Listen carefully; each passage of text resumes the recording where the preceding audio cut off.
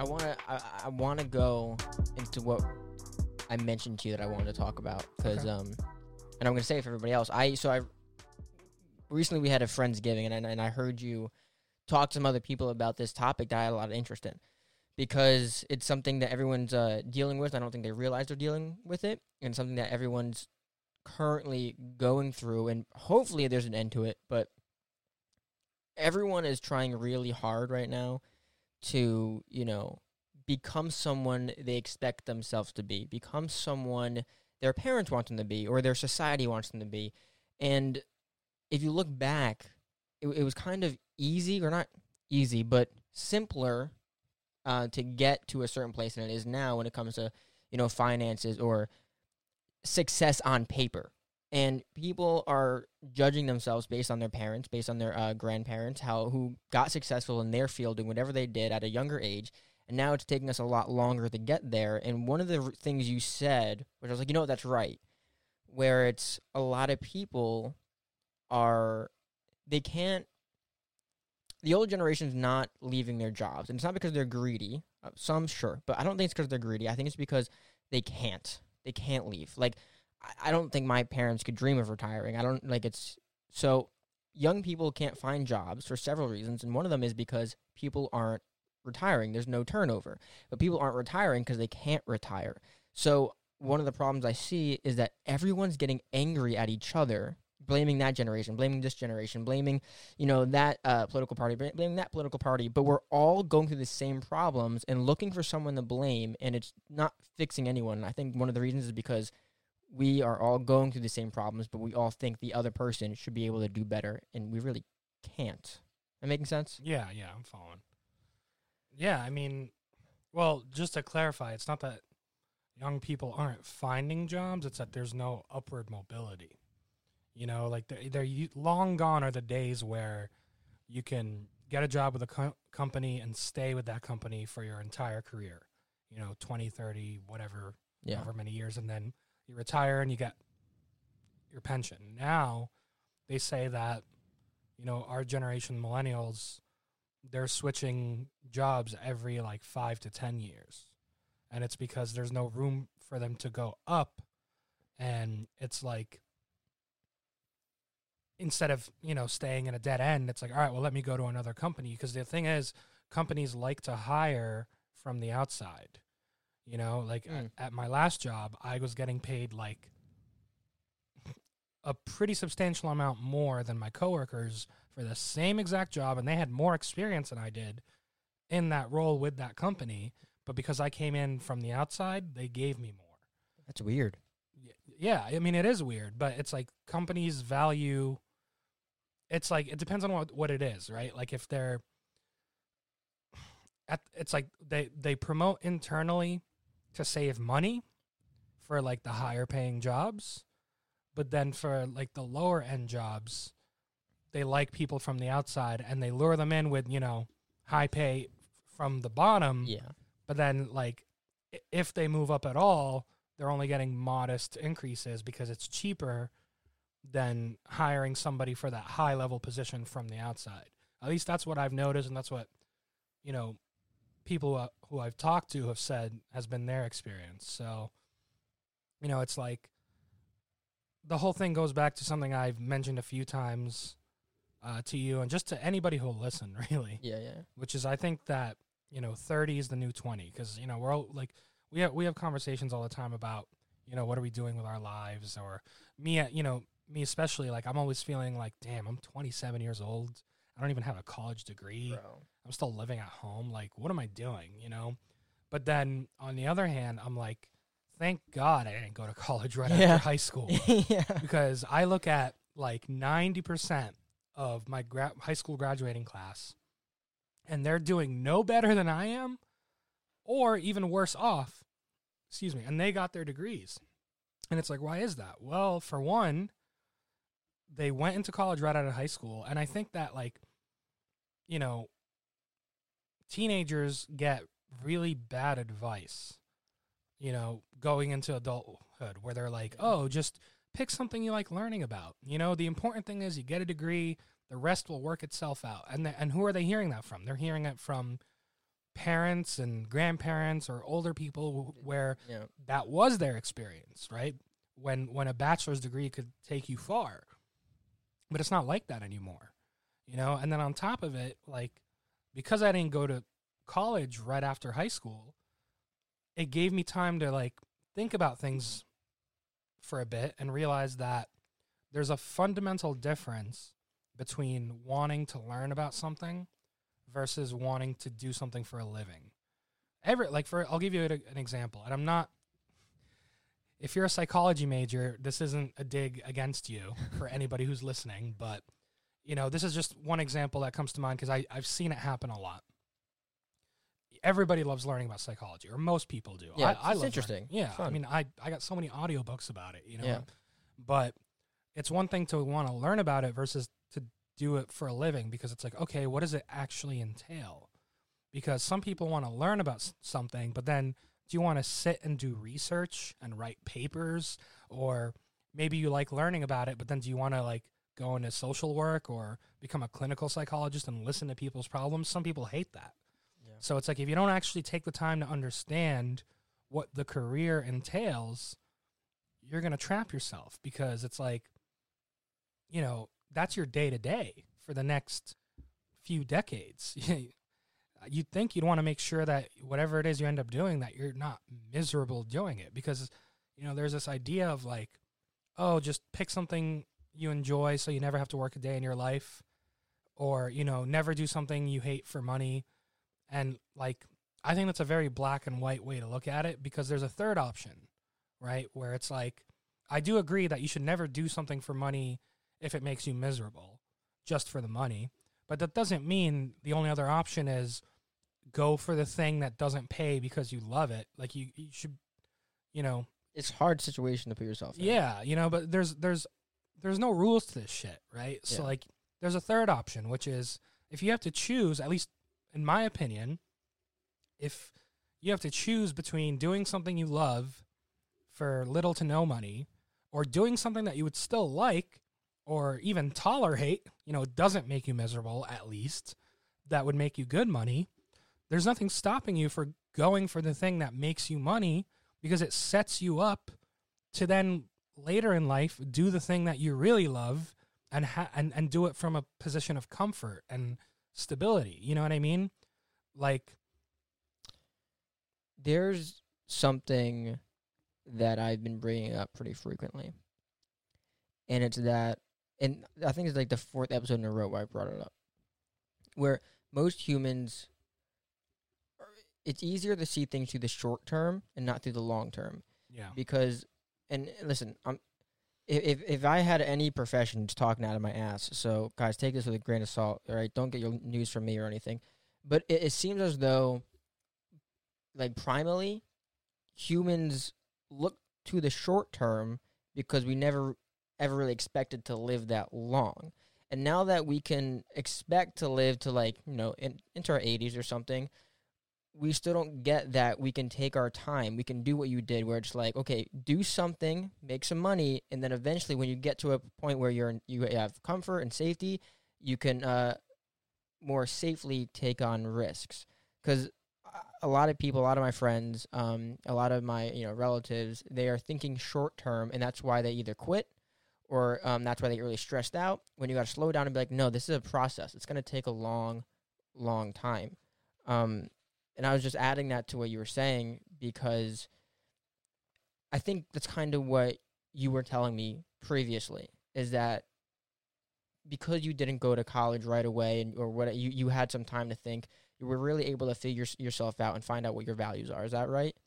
Yeah, I mean, that's part of it, because, you know, like, regarding the short-term versus long-term thing, I think, you know, the fact that we're living longer is a part of it, right?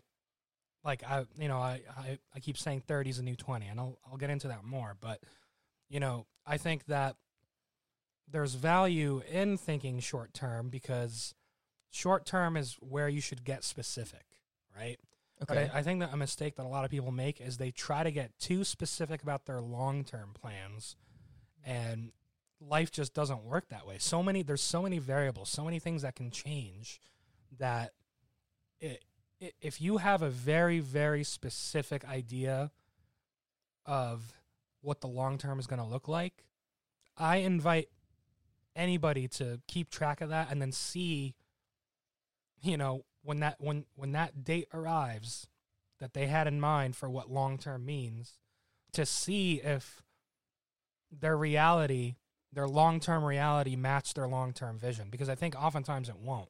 It's like, what was it, Bob Dylan song that's like, life is what happens when you're busy making other plans? Or I think it's Bob Dylan. I'm not sure, but that's good. That's good. Yeah, I like that. So, but then, to kind of bring it back, it's like I look at all the people that I graduated with, and 90% of them, they took the bad advice. They picked something that they liked learning about, and a lot of times it was psychology, and then they get a bachelor's in psych, and then they graduate, and then they can't get a job, and then they have all the student loan debt.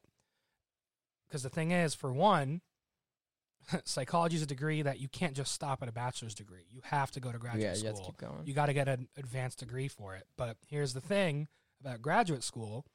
If you don't plan to go to graduate school, guess where you're not going to go? Mm-hmm. And on top of it, it's all that extra money, that you got to shell out for graduate school. So a lot of people end up getting stuck, and they're working the same jobs I am, except sometimes I make more money than them because I took the time to just gain work experience. You know what I mean?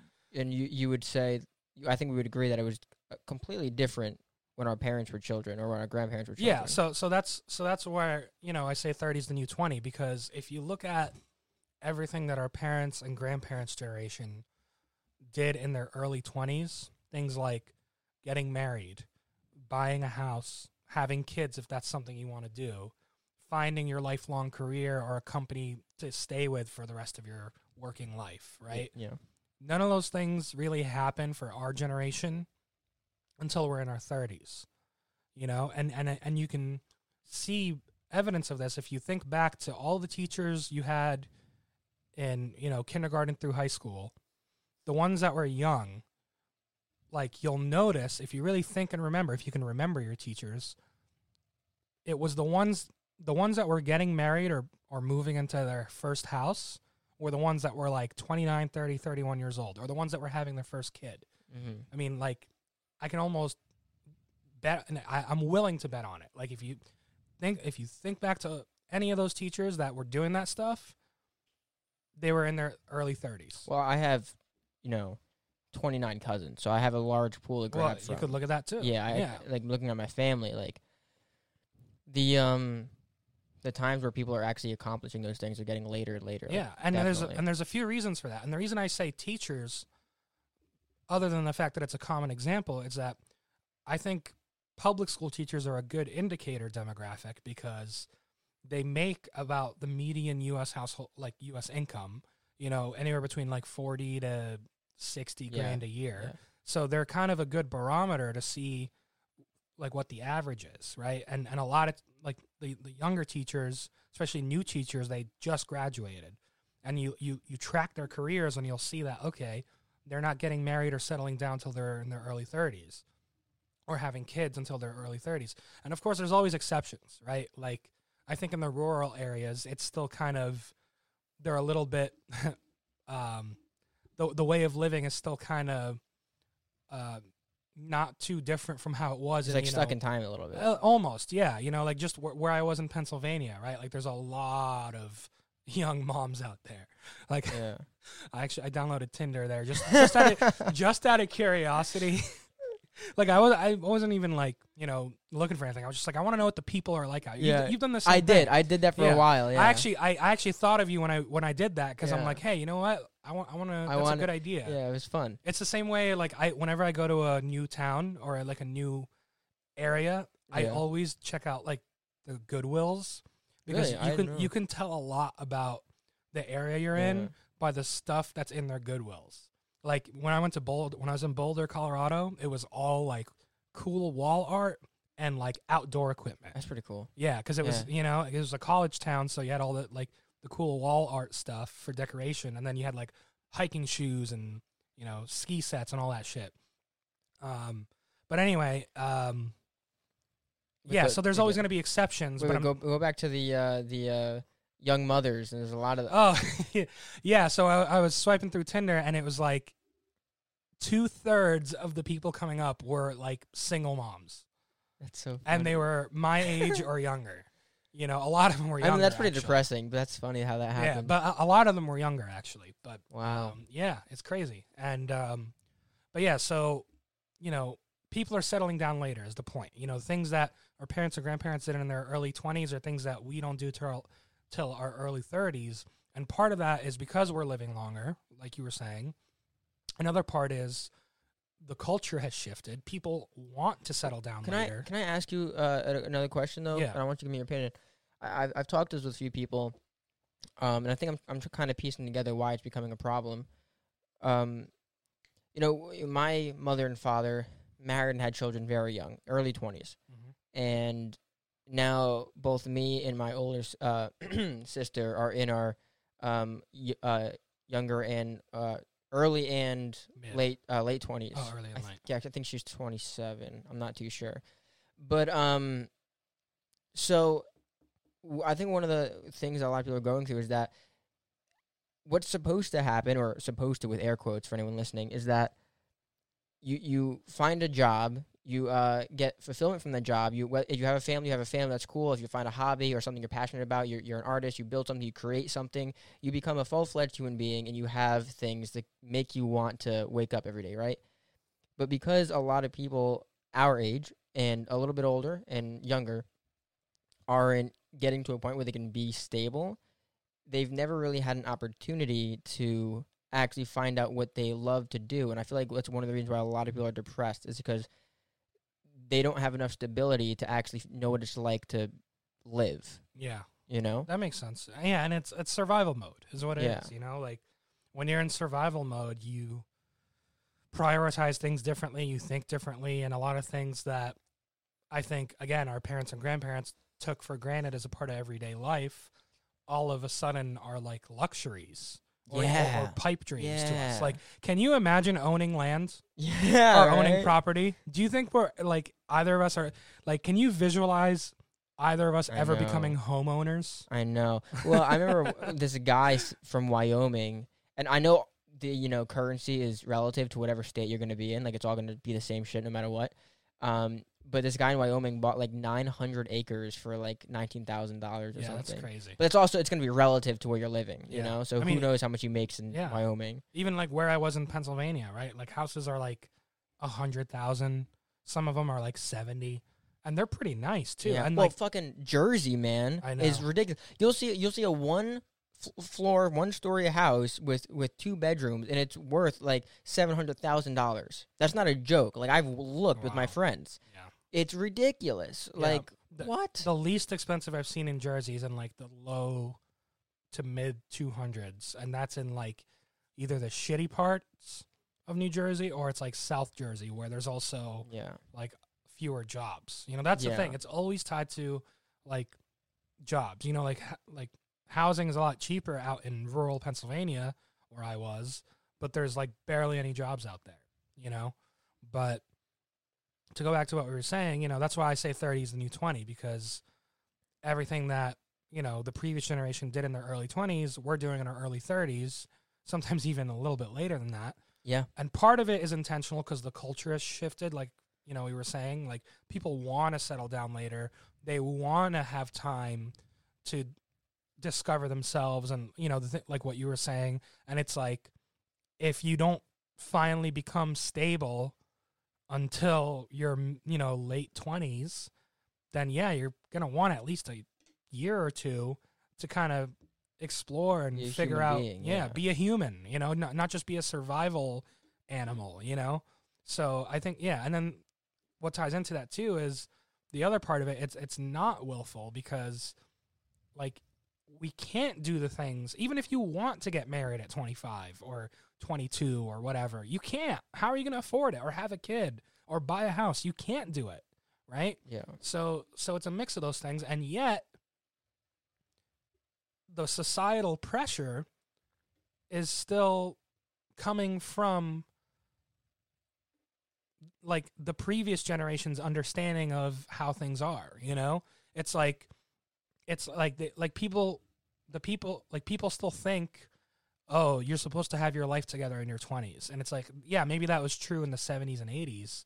You know, 80s is even pushing it. The last 80 years was an anomaly. Like, that's not normal for people on Earth. Like, that doesn't. Well, you know, I would argue the opposite. I would say Really? now is the anomaly, because now things are wildly expensive. To now, like what you were saying before, even the old people can't retire. You know, because I know, like you know, cost of living has gone up, but like I know, like countries like Italy, for example, like they all they've always lived. I don't know if it just might be the culture. I'm pretty sure it probably is. They all live in the same house, like generation after generation. Like, it's not.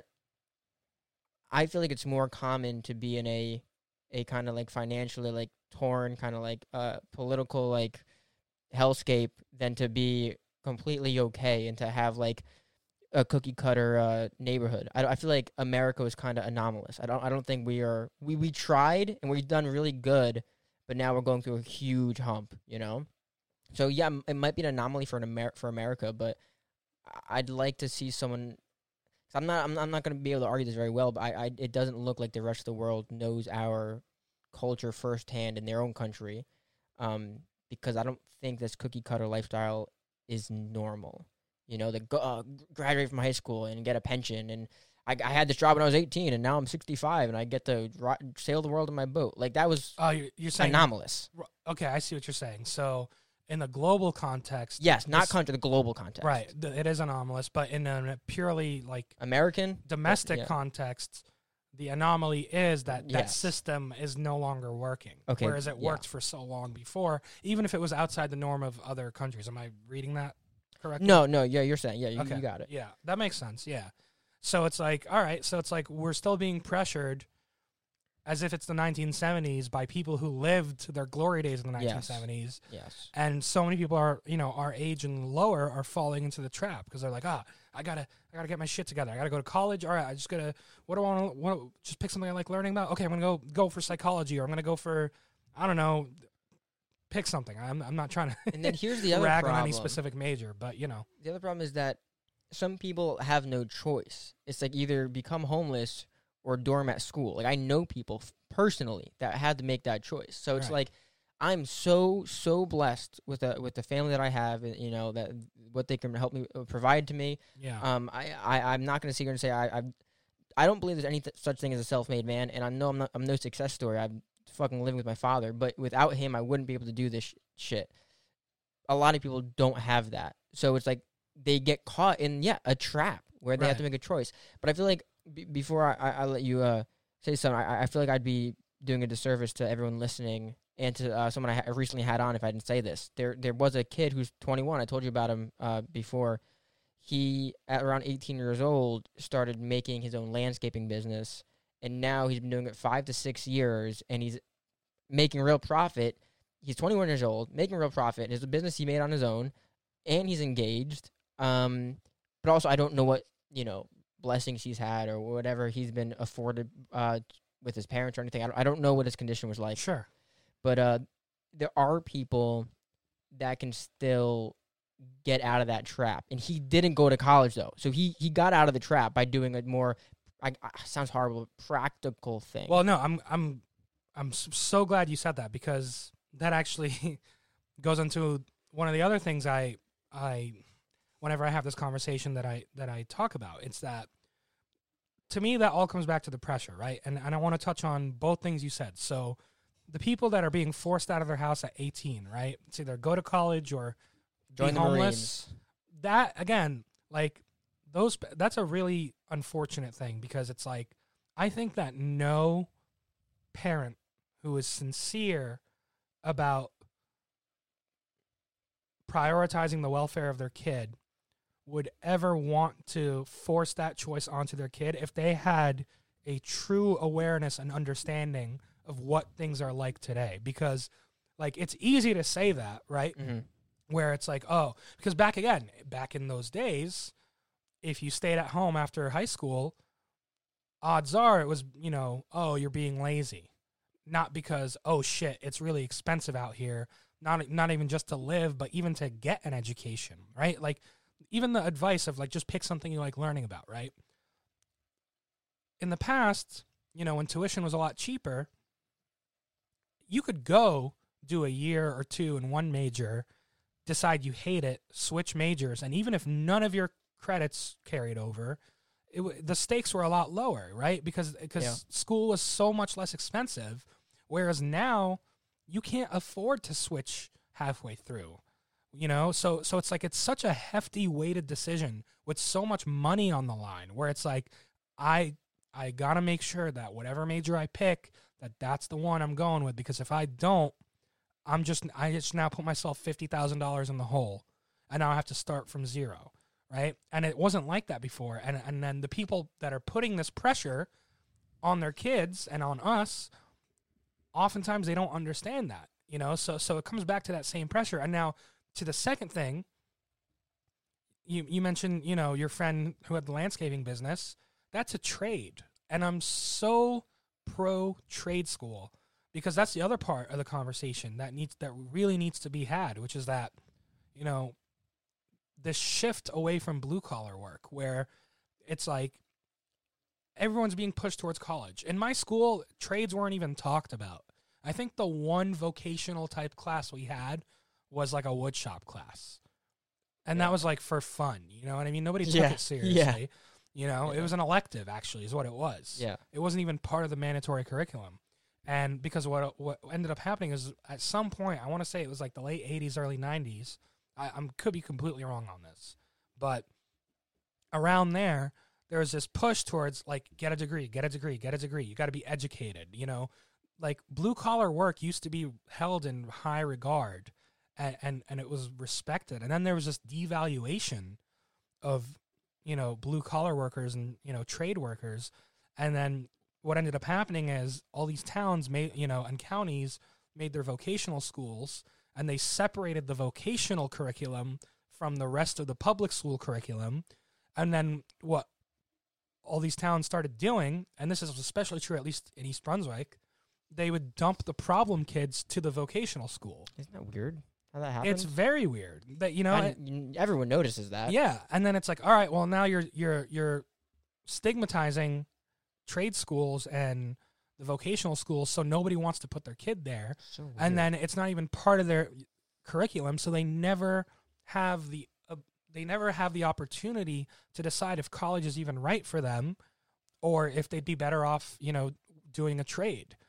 All the people that I know that are successful right now, going back to what I was saying before about like 90% of the people that I graduated with are doing just as poorly, if not worse than I am, because I at least don't have any student loans. Bro, yeah, don't even get me started. The only people that are doing well right now that I know are the ones who went into a trade or the business, not business, the finance majors. And the doctors, yeah. So like the doctors, the finance majors, and the trade school people, the ones who decided not to go to college, and arrived at that conclusion, one way or another. So it's like, and then what do you see? You see like this. Last time I was on the podcast, I was talking about this whole idea of like, oh, they're immigrants are taking the jobs, and it's like, what are you talking about? There's so many trade jobs available. Like people don't even talk about that anymore. Yeah, but it's like there's so many like in the same breath, people will be like, oh, we don't have enough plumbers and electricians. Nobody wants to do honest work. Yeah. And it's like that doesn't even like these two competing narratives don't even like they don't fit together. But what is true is that it's not that nobody wants to do honest work. It's that people don't even know that's an option anymore. I think we have to coin it. We have to call it the Rudolph dilemma, where people only want you when you're necessary. Right. Like you're not pretty, but we need you. Right. Sure. Yeah. That's what it is. Because people like I want my kid to be in a suit or be in some kind of dress and like go to and speak like this and speak like that. But when they start visualizing their kid in like motor oil, they're like, ew, like that's not like a clean cut person. No, that's the person that owns all these businesses. Right. Like that's the guy. And the thing is too is that it wasn't even always like that. People used to look up to. People used to look they'd up look to at that and they'd be like, wow, look at that. That's a hard worker. That was the American thing. Yeah. Man. Like, that's a rugged person right there. You know. So what do you think it was then? What do you think it was? Again, there was this push, this shift towards getting a higher education, because at the time, I think it probably when there were plenty of higher education or degree-based jobs available, they probably were more lucrative than trades. But it's like now it's the other way around. Now you can go to trade school for a couple of years and come out and start at like $60K a year, then jump to 90 or 100, and then have the ability to start your own business. Would you attribute it to saturation? Yeah, part of it's saturation, where it's like there's too many college grads and not enough college grad jobs. And part of that is, again, the pipeline is clogged at the top because there's that lack of upward mobility, because the people who should have retired by now can't or won't. It's a little bit of both. Yeah. You know, so it's like the pipeline is clogged for the, you know. No, I get it. Yeah. I get it. Would you expect this to always be in flux?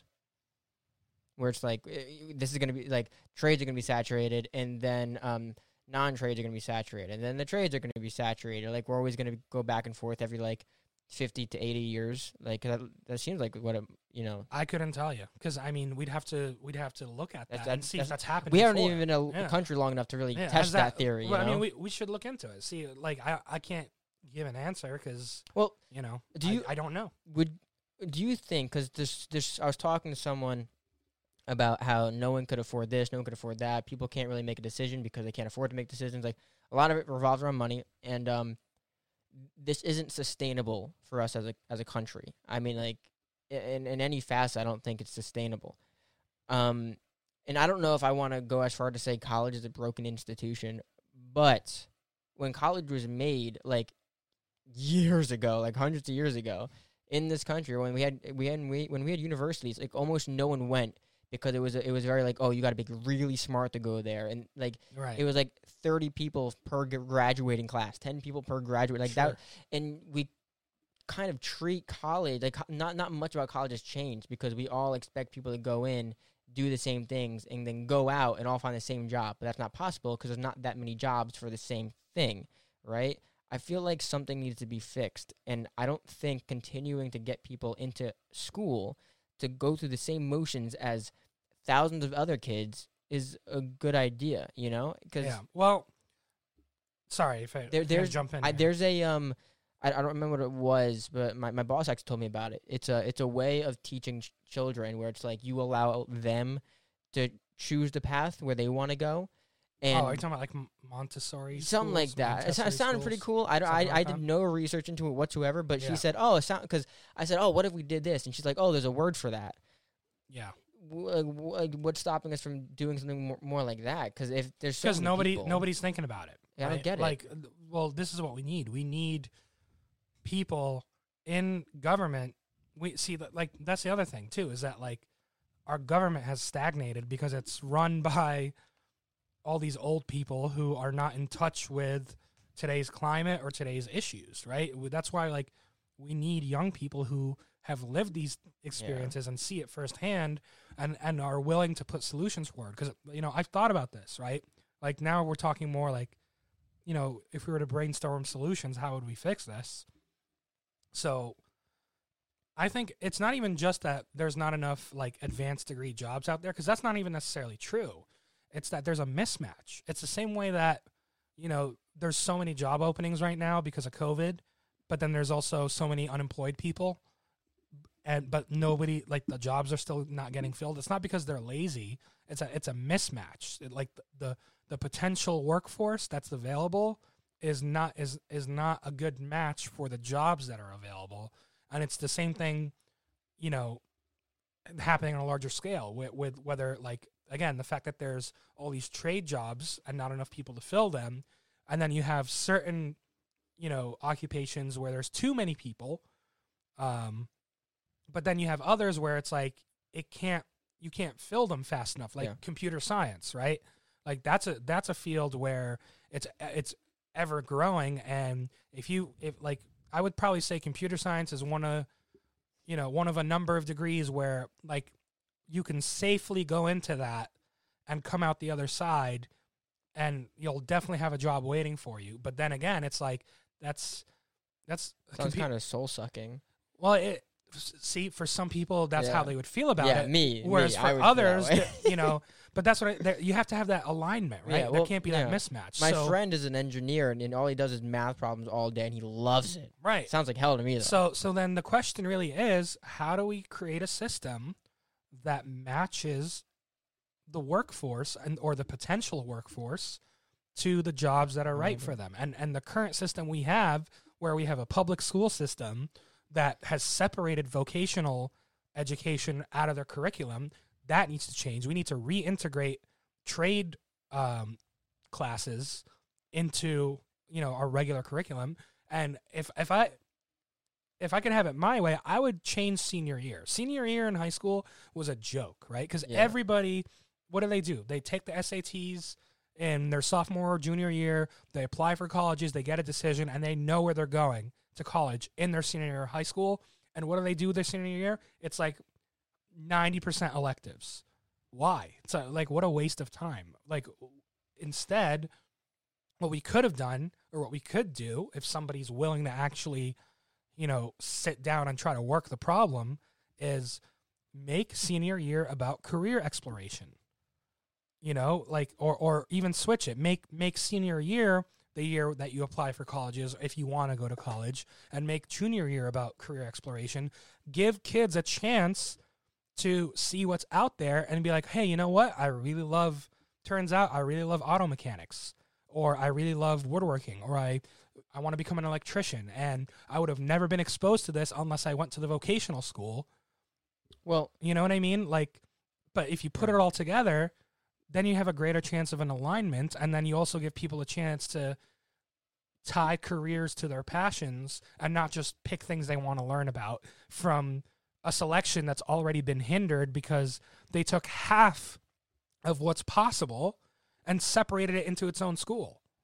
Yeah. Does that make sense? No, I agree with everything you're saying. I do think one problem, though, would be that a year's too short of a time. 180 days is not long enough to figure that out. But also, before we even fix senior year, right? When you go to college, they do the same things to you. I went to college for writing, okay, and I was in an art class drawing lines. It was literally like a line drawing art class. And why was I there? Like, there's classes, people take an average of 30 hours in their college careers that have nothing to do with what they want to do. Yeah, they're just throwing money out the window, and people will use the excuse, "Oh, well, we want our students to be well rounded." I'm like, motherfucker, that was what high school was for. Yeah, I'm at college now. Yeah. I think even though college isn't a trade school, I think it should be treated like a trade school. You should go for what you want to go and only learn about that. It would reduce the time you're there, and you get more out of your money. I think that would make so much more sense. So I think before we could even fix the whole high school thing, why do colleges do that? Well, I think if I had to guess, it comes back to the same reason why. And this is, before this pandemic started, right before it really started, I got a full-time job, right? And I was so excited because I remember. Finally my years of work experience paid off. I was able to land a job where, I was making almost $50,000 a year. And I was like, that was what was going to pay for college for me. Yeah. Right. And then the pandemic happened, and I was like, I refuse to go do online classes because half these professors don't know what the fuck they're doing. And they're not able to adapt. And I say this because I've had friends told me how much of a headache they've had going through college during the pandemic, and how much different it was and how they weren't able to learn as well. And it's like college tuition. I remember reading something about how the cost of tuition has rose steadily over the last 30 years, whereas the quality of education has remained the same. Absolutely. But you know why that is? It's because colleges are spending all this money on brand spanking new facilities and paying their football coaches, millions of dollars a year because they're trying to compete with each other and draw students to their college, saying, oh, look, we have these brand new facilities. All the money, man. Look how good our football team is, right? Because it's all a money-making scheme at this point. It's not about the education. It's about the profit.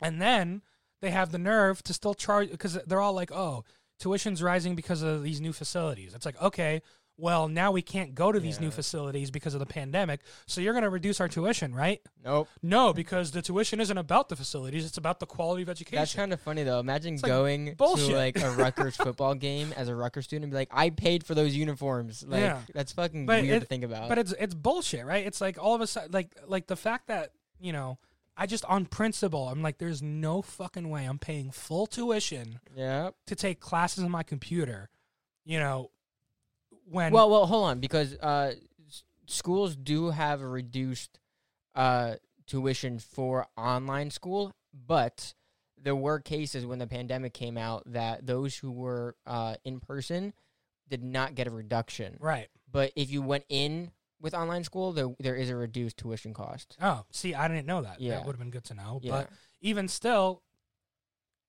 I didn't want to take online classes either way. Yeah, no, honestly, it's not a good. Well, but, it's not a good thing to do especially if you want to learn. The other problem is that it's a real shame yeah. when you take online classes and it's just as good as in-person classes because teachers don't give a shit.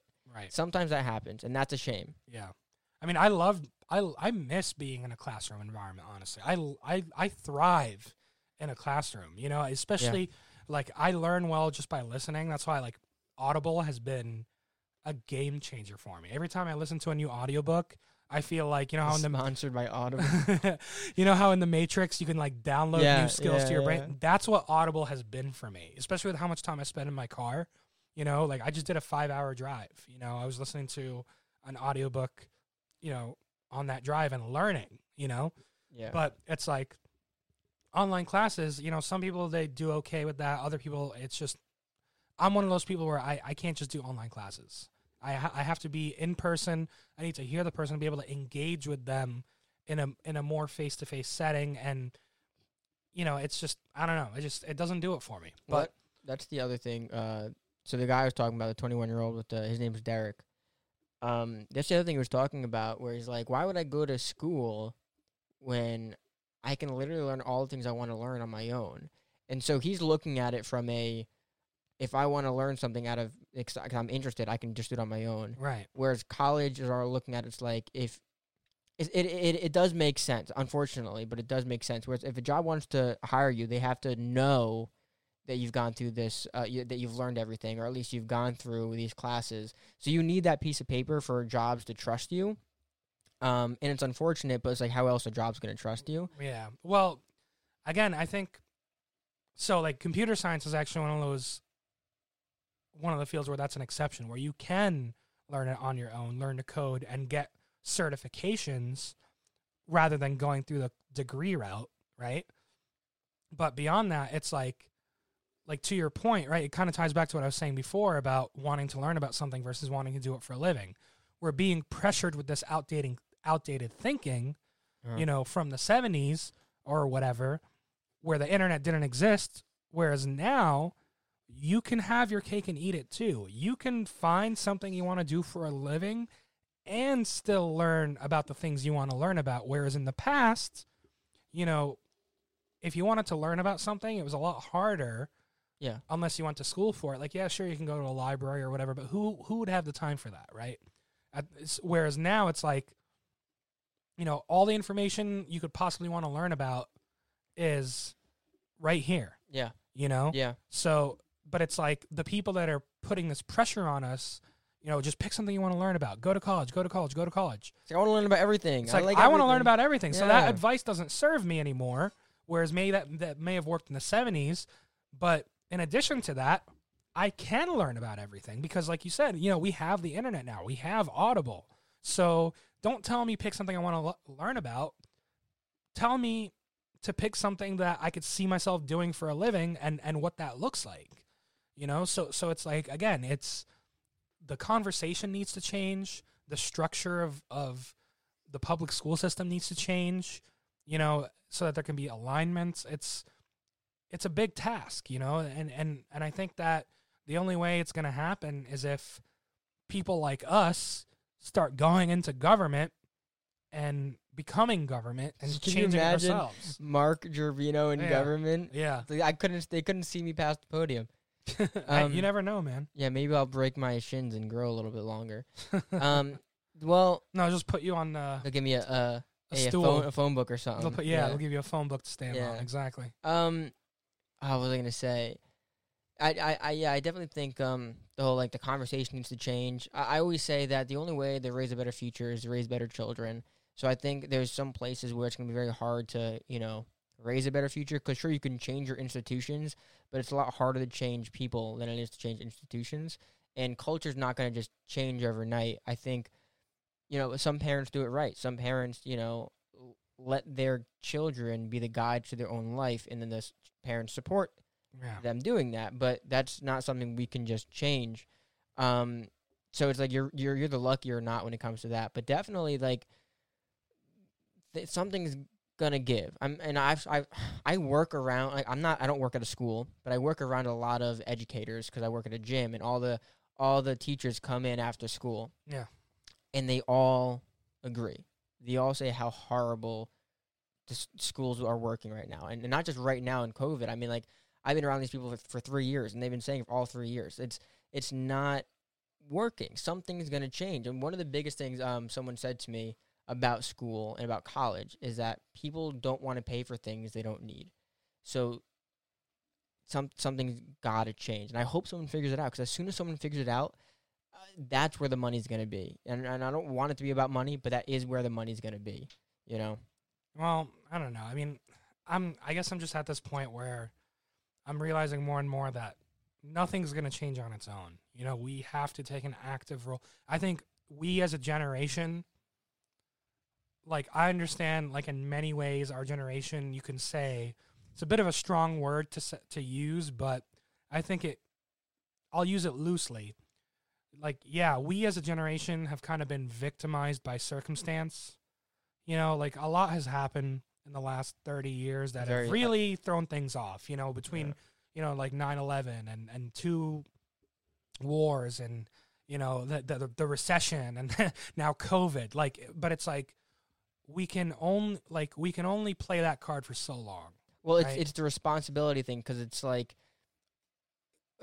it's such a horrible example, but it's small enough to really understand. I was walking inside from my mudroom, and someone's jacket fell off the hook. Not my jacket, but because it fell, it's my responsibility to pick it up. It's not my fault this shit's happening in the world, but it's my responsibility to deal with it. Yeah, exactly. So, what I'm saying is, I think we as a generation need to take the more active role in producing the change that we want to see, and we're starting to. I mean, at least on the social front, we're starting to do that. I mean, in some areas, like we talked about last time I was on here, in some areas we're overcorrecting a little bit. Yeah. But I think it'll iron itself out. The pendulum will kind of settle or whatever. But I think we need to take that same fervor and apply it to things beyond just social change. We need to apply it towards okay, we're not happy with government, go become government, and then put out legislation. I've honestly considered it, once I have my citizenship, I would consider a run just. How far can you go without being born here? You could become Congress, but you just can't be. Really? Yeah, you can't. I had no idea. You can't become president or anybody in the presidential line of succession. So you can't be vice president or Secretary of State or any of that. That's interesting. Wow. You can't be in the line of succession, but yeah, you could be a congressperson. I mean, that's basically the top. That's pretty high up there. And by the way, I'm not teasing that I'm going to run for Congress. You're going to run for Congress. I'm that was just. I'm just giving an example. I mean, who the fuck knows, man? Even where I am now, right? If anybody told me that this is what my life would be even a year ago, I would have been like, what the fuck are you talking about? Who's to say, right? People always say that, but I feel like if anyone told me the future, I'd probably just believe them. If anyone I don't know. I guess that's where you and I differ. But I mean, that also comes back to the whole, my belief is that, your long-term, the more longer term you go, the more general your vision should get, because you should be flexible and adaptable. In the short term, you can be specific, But the further out you go, 5-year plan, 10-year plan, 20-year plan, you should be more general so that way you can account for, unknown variables and how things might change. Like, for example, right, like, just going back to the whole, like, 30s the new 20 thing. I didn't realize until this year that I have a real passion for dog training, and I seem to have a knack for it. And everybody around me has been telling me, wow, you're really good at this. You should do it for a living. And I was like, yeah, you're right. I should do this for a living. I am pretty good at this, right? And it all started when I got my dog. But it's like I just figured that out, and I'm taking I have a specific plan for how I'm going to go about it. I know the guy I'm going to call on the phone this week who offers a master trainer certification. I know what the next, I have a specific plan in mind, whereas my, I'll say 5-year plan or 10-year plan is more general, where it's like. So 5 years would be long term for you? No, I'm just saying as an example, like the further out you go, the more general you get. Understood. So like my specific, 1-year plan is very like detailed, whereas my 5-year plan is more broad. Like, I would like to be moved out. I'm not saying, I'm going to be in Colorado or Pennsylvania or whatever, and I'm going to live in this house, and it's going to have this amount of land, and, like, that's too specific. I go more general. I'm like, no, my goal 5 years from now is to be moved out. I'm not sure what that looks like, but it's broad enough to where I can account for maybe I'll be in an apartment, maybe I'll be in a house, maybe I'll be in New Jersey, maybe I'll be in Pennsylvania. That's okay. But, it's like I'm not setting myself up for failure or disappointment by saying 5 years from now, I'm going to be living in Boulder, Colorado, and I'm going to have a house, and it's going to have 3 rooms, this, that, the other thing. You get what I'm saying? No, I get it. Yeah. Someone talked to me about this before, a while ago, an episode I recorded, where he said that you could have goals and you could have plans, but if you make it too specific, and he was talking about it in more of a spiritual kind of, the planets aligned in kind of way. It's like, if you get too specific, you're not giving the universe room to actually do something for you. So I guess everybody in all areas of life kind of say the same thing, where it's like, you could have a plan, but it's when you get specific that things get fucked up. Yeah. So it's like, because you're setting yourself up for failure, I guess. Yeah. But I wanted to ask you then, because I do like how you said, as the years go on, it's you have to be more general with it. Could you actually put a number, at least not saying for anybody else, but for you, how many years it would be long term and how many years would be short term for you though? I mean, see, it's tough because part of it comes back to like living in that survival mode. That's such a common thing among our generation. We can cut. No. I'm just, yeah.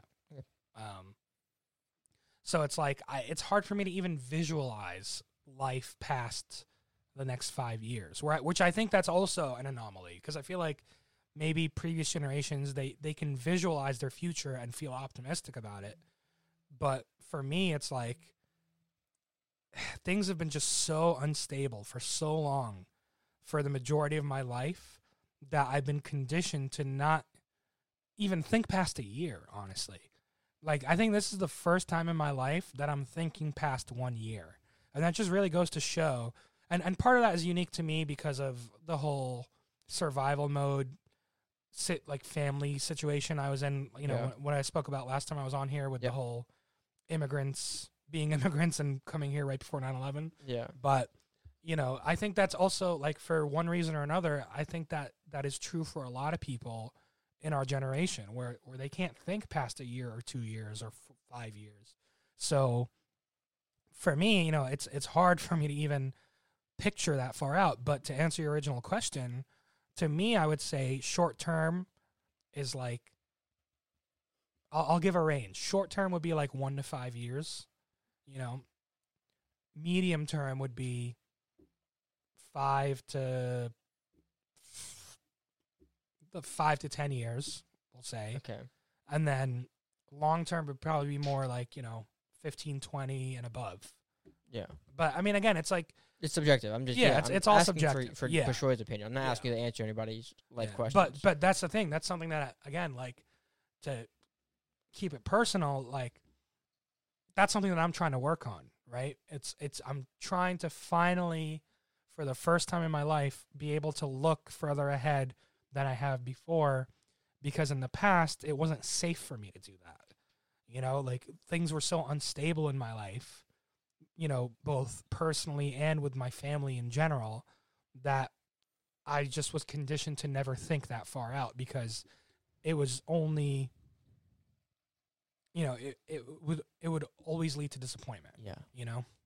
Yeah, I get that. Yeah. It's like when you're younger, and I think I was the only kid I knew that wasn't looking forward to growing up, but all my friends and, you know, my sister and everyone would be like, oh, I can't wait till I'm this age or that age. I can't wait to do this. It's like, when you're younger, you don't realize how fast life is going to catch up with you. So it's like, you lay down in your bed and think, oh, I've got all the time in the world. So it's like, when you're in that situation, you're also in a really bad, like, you know, whether it be a family situation or like you're in a bad part of the world, everything feels like it's going to take a lot longer. Everything is going a lot slower. So it's like, you don't think about the future because you don't feel like you have to. And for a lot of people, they don't feel like they can, because being a kid is a lot different than being an adult, because time moves so much slower. You know what I'm trying to get at? The older you get, the faster time moves. Yeah, and that's actually true. And not like literally time moves faster, but because... Well, it's your basis, your comparison gets larger, right? Yeah. Where it's like, when you're a kid, if you've only been alive for 5 years, a year is a fifth of your lifespan so far. Exactly. And that's a long time. Whereas, you know, when you're 25... So it's like, when you're a kid, the largest problem is not your future. The largest problem is what you're experiencing at that moment. So I can understand what you're saying. By putting it in that perspective, I get what you're saying. Yeah. Whereas right now, one of your largest problems might be your future. So where the fuck am I going to be next year? Right. You know, I don't have enough time to think about right now what's bothering me, because I've got too much to think about for what's coming tomorrow or the next day. I'm not saying it's a healthy way to live, but that's how a lot of people are feeling. No, that's interesting, because I forgot where I saw this, but it might have been Instagram, where it's like, it was one of those like mental health Instagram things, and it talks about like, are you future minded or past minded, right?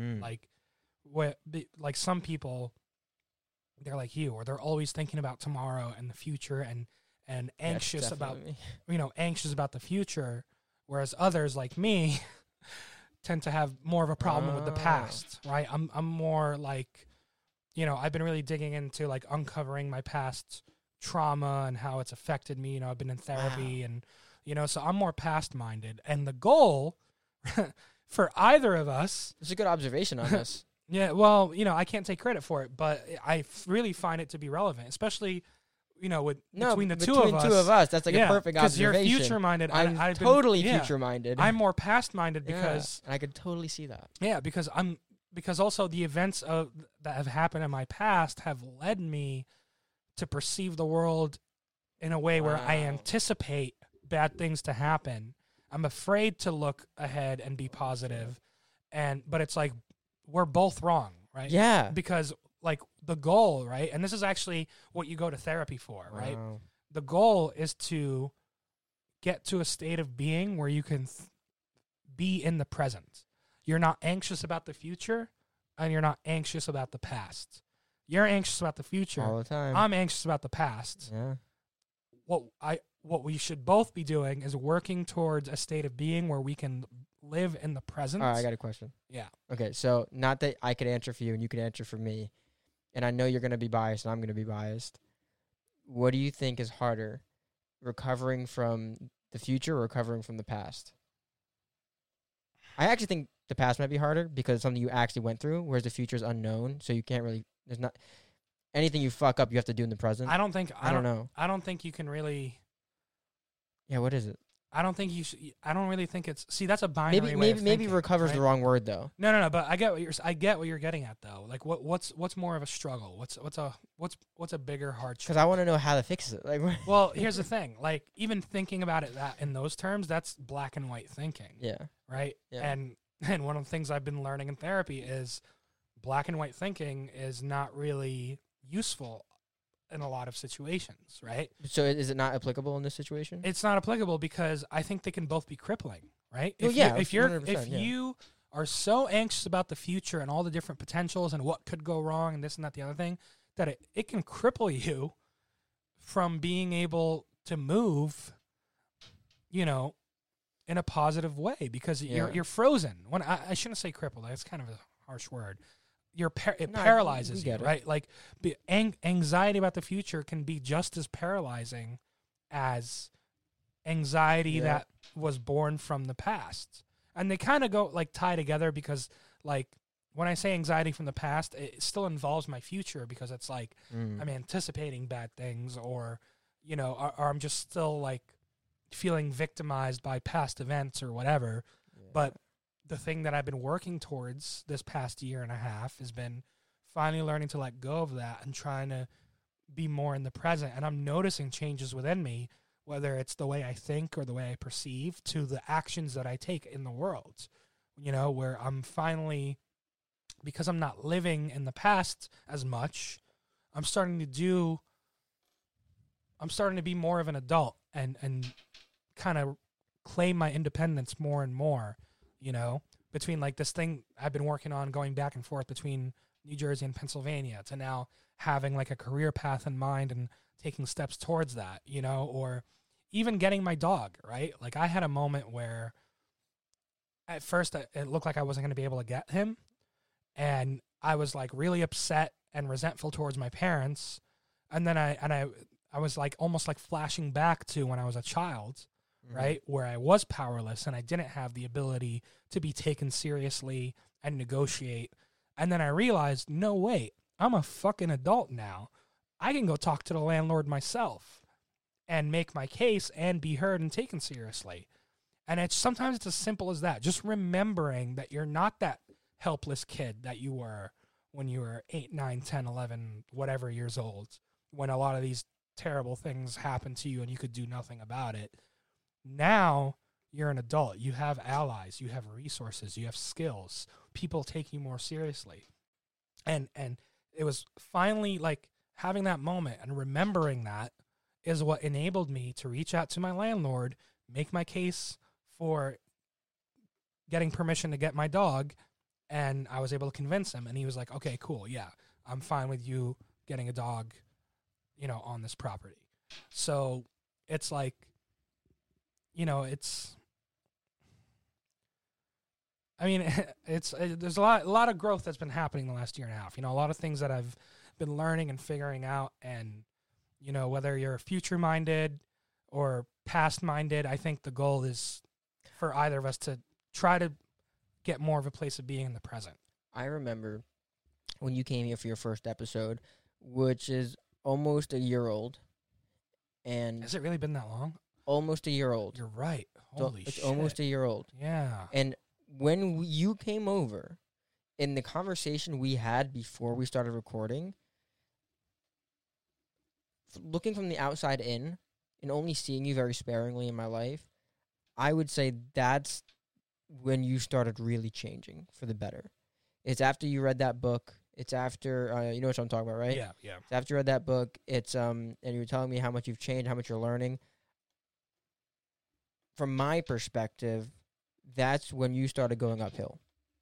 It was incredible. And Thanks. Man. and seeing you now, it's like what a coincidence. All the people I've talked to recently are going through these crazy Transformations. transformations. Yeah. They're like metamorphosis, right? It's you definitely changing for the better. And I love having people on that are smarter than me, because I when I have to edit it later, and I'm like, Jesus Christ, I can't believe I said that. And it's like, but it's so. Wait, did you say people that are smarter than you? Yeah, because You're not giving yourself enough credit. but that's the goal. I didn't say that to fish for compliments. Okay, I know you weren't, but I'm By letting the way, you know that. I'm sorry. 'Cause you do that a lot. I'm sorry, hold on, real quick. I'm sorry if anybody hears like ticking noises. I have a turtle in this room, and he literally likes playing with a rock. He takes a rock and he just spins it. It's like the craziest thing. So I'm sorry if you hear that. Anyway, no, I like having people on like you because you're someone that I could actually track growth with. You know, some people, whether it's like someone that does like if they have a clothing brand or if they're writing a book or if they're a musician, it's like you can track growth with their venture, but it's much more interesting to track growth from like a human perspective. Like I can see you as a person growing. I think that's really cool because it's almost a year since we recorded that, and I would say that's when you started changing for the better. Would you agree? Like was it around that time? Yeah. I'm gonna look it up. I think it was actually like late December, early January that I went on your podcast last year. I'm gonna check right now. You're episode 6, right? I think you are. I don't know. I'm episode 6. I want to say it was late December. Damn, I'm a good host. You're 11 months. It's been 11 months. The exact date is January 3rd. Got it. Okay. So a couple of weeks it'll be wow. a year. January 3rd. Wow. Funny coincidence. Wow. Yeah. I see it. I can't believe it's been that long even. It doesn't feel that way. Things have just moved so quickly, but I think I'm definitely, it's been a relief, right? Because it's like finally being able to connect the dots about things that I've been looking for answers for like a decade, right? Like, why do I react this way to certain things? Or like, like CJ, was talking about how, he used to be a lot more egotistical or he'd get angry, and have these like kind of reactions that wouldn't fit the circumstances. I really related to that because I had the same thing. Yeah. And, I can finally be able to confidently say, I know where this came from now, and tie it back to how these things shaped my reality and my perception and caused me to develop these strategies that kept me safe as a kid, but now they just get me in trouble because they no longer serve me. It doesn't. Can you give me an example that you're comfortable with? Sure. So I'll give you a good example. So when I was young, a mistake was never just a mistake, right? I would rarely get an explanation. And if I did get an explanation for why what I did was wrong or a mistake or whatever, it was a fear-based one, right? And that was true at home and in school.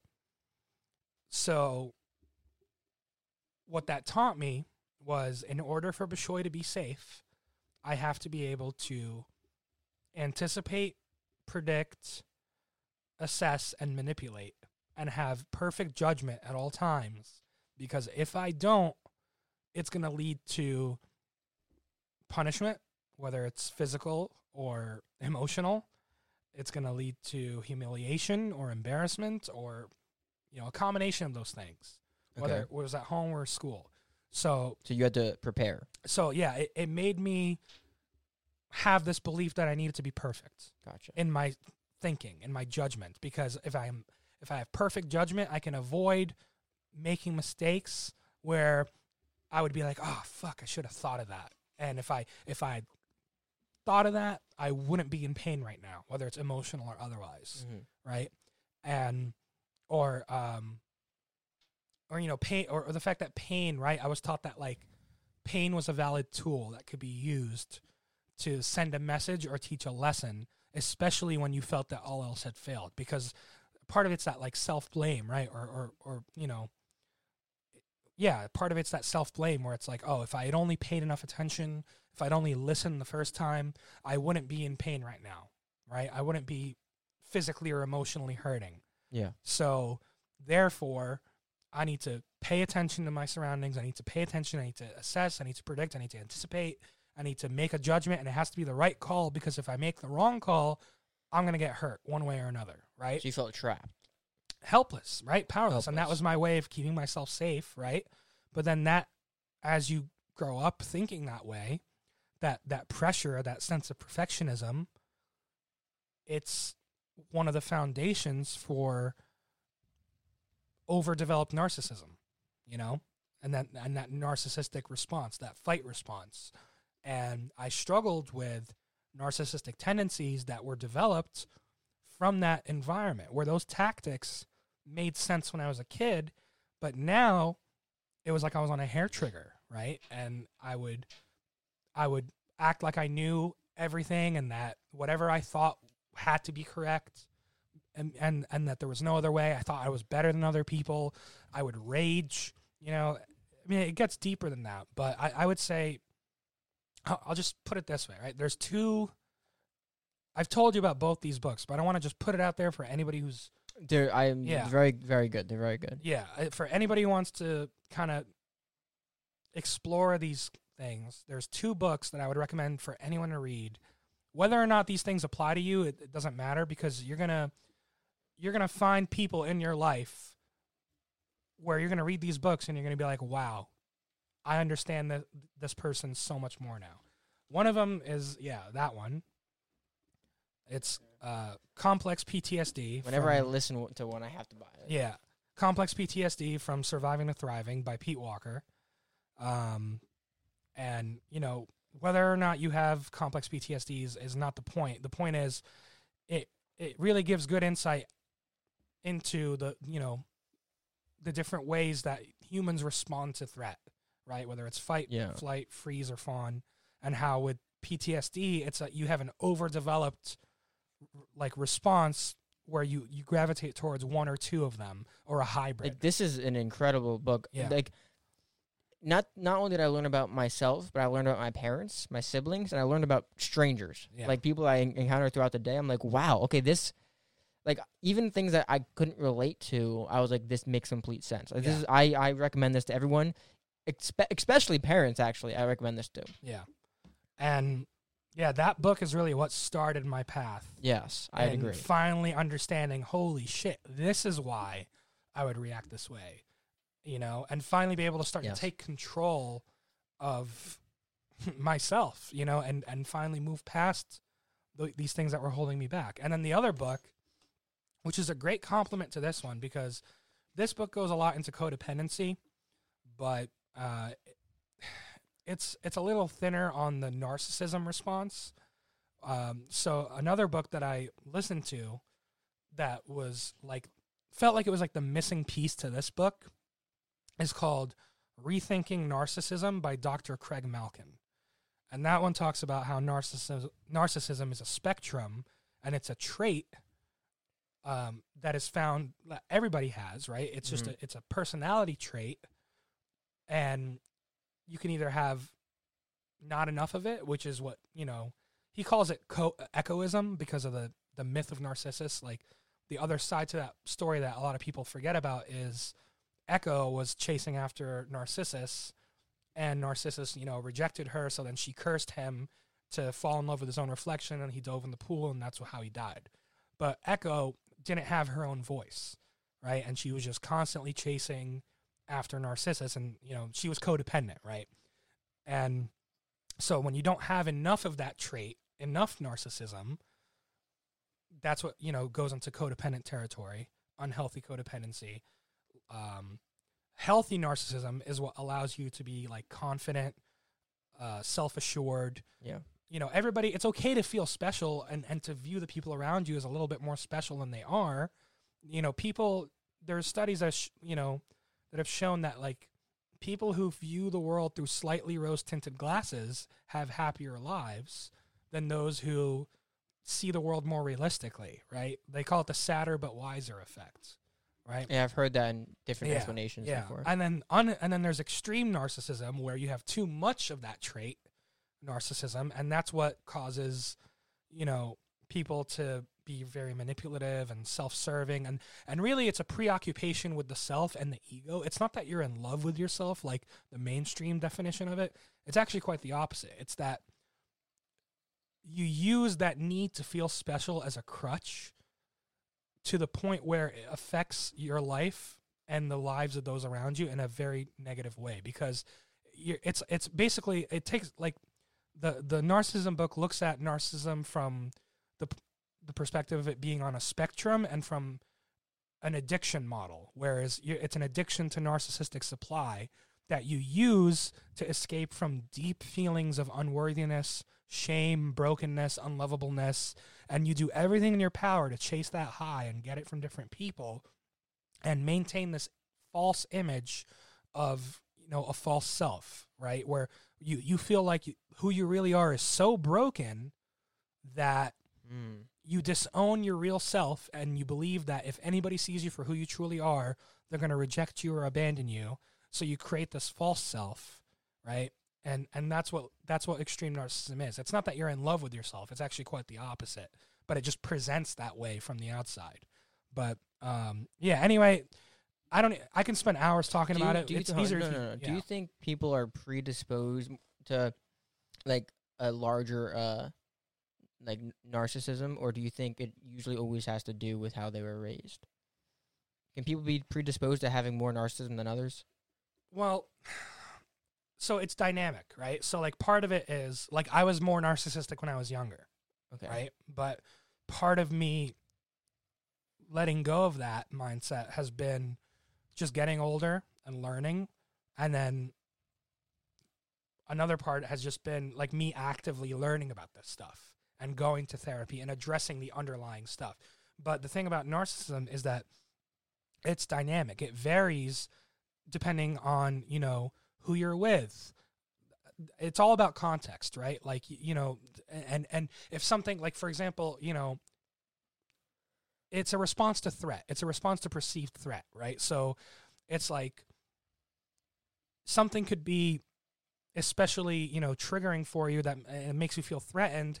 So you slide towards being more narcissistic because it's a mechanism that's in place, for a reason. It's your mind is trying to protect itself from threats to its ego, right? And sometimes that's appropriate, but it's like with, with complex PTSD in general, it's when you over rely on it, that's when it starts going haywire. So you can be more narcissistic in some situations or certain times of your life, or when you're around certain people, or if your work environment is a certain way, but it's always shifting, right? Like for me, what I realized is that over the last 10 years of my life,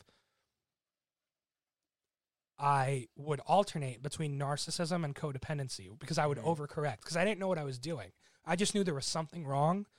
When I came to terms with how shitty I was when I was being highly narcissistic, when I was 18, 19, I was so afraid to assert myself after that because I was afraid, what if I become that way again, that I let people walk all over me and I became codependent.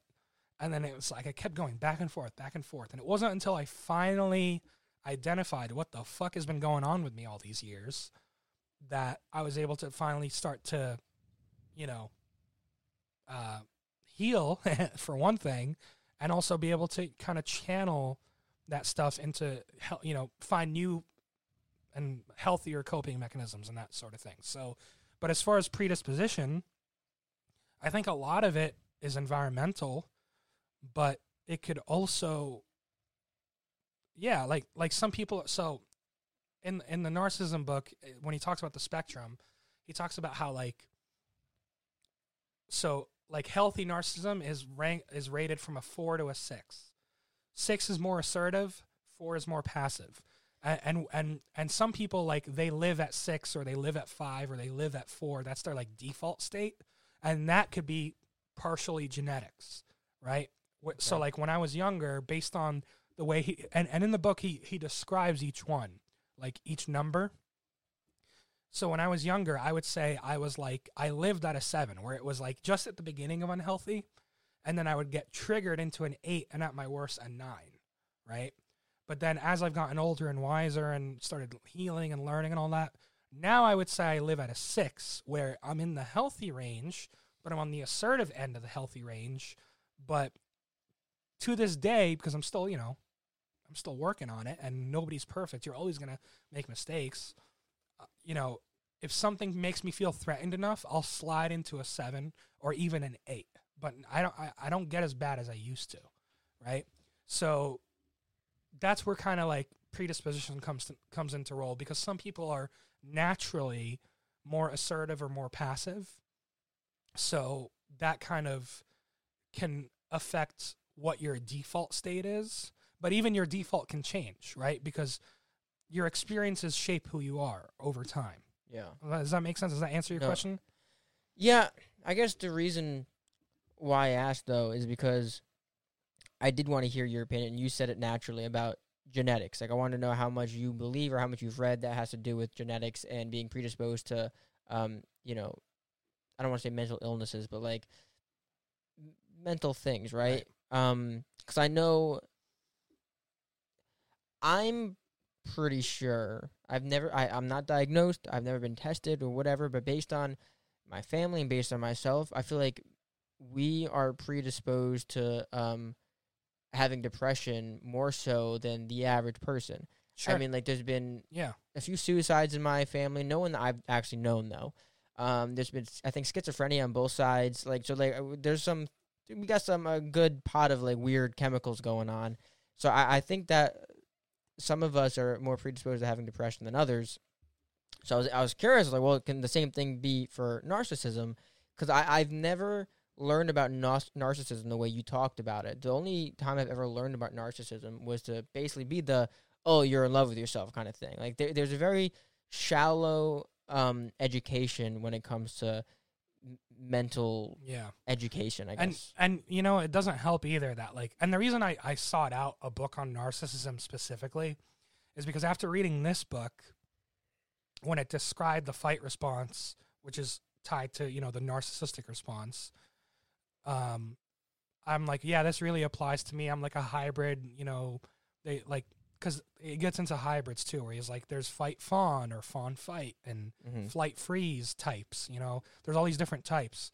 And I really identified with the fight fawn and the fawn fight types. It was almost like I would switch. Can you explain to people what those mean?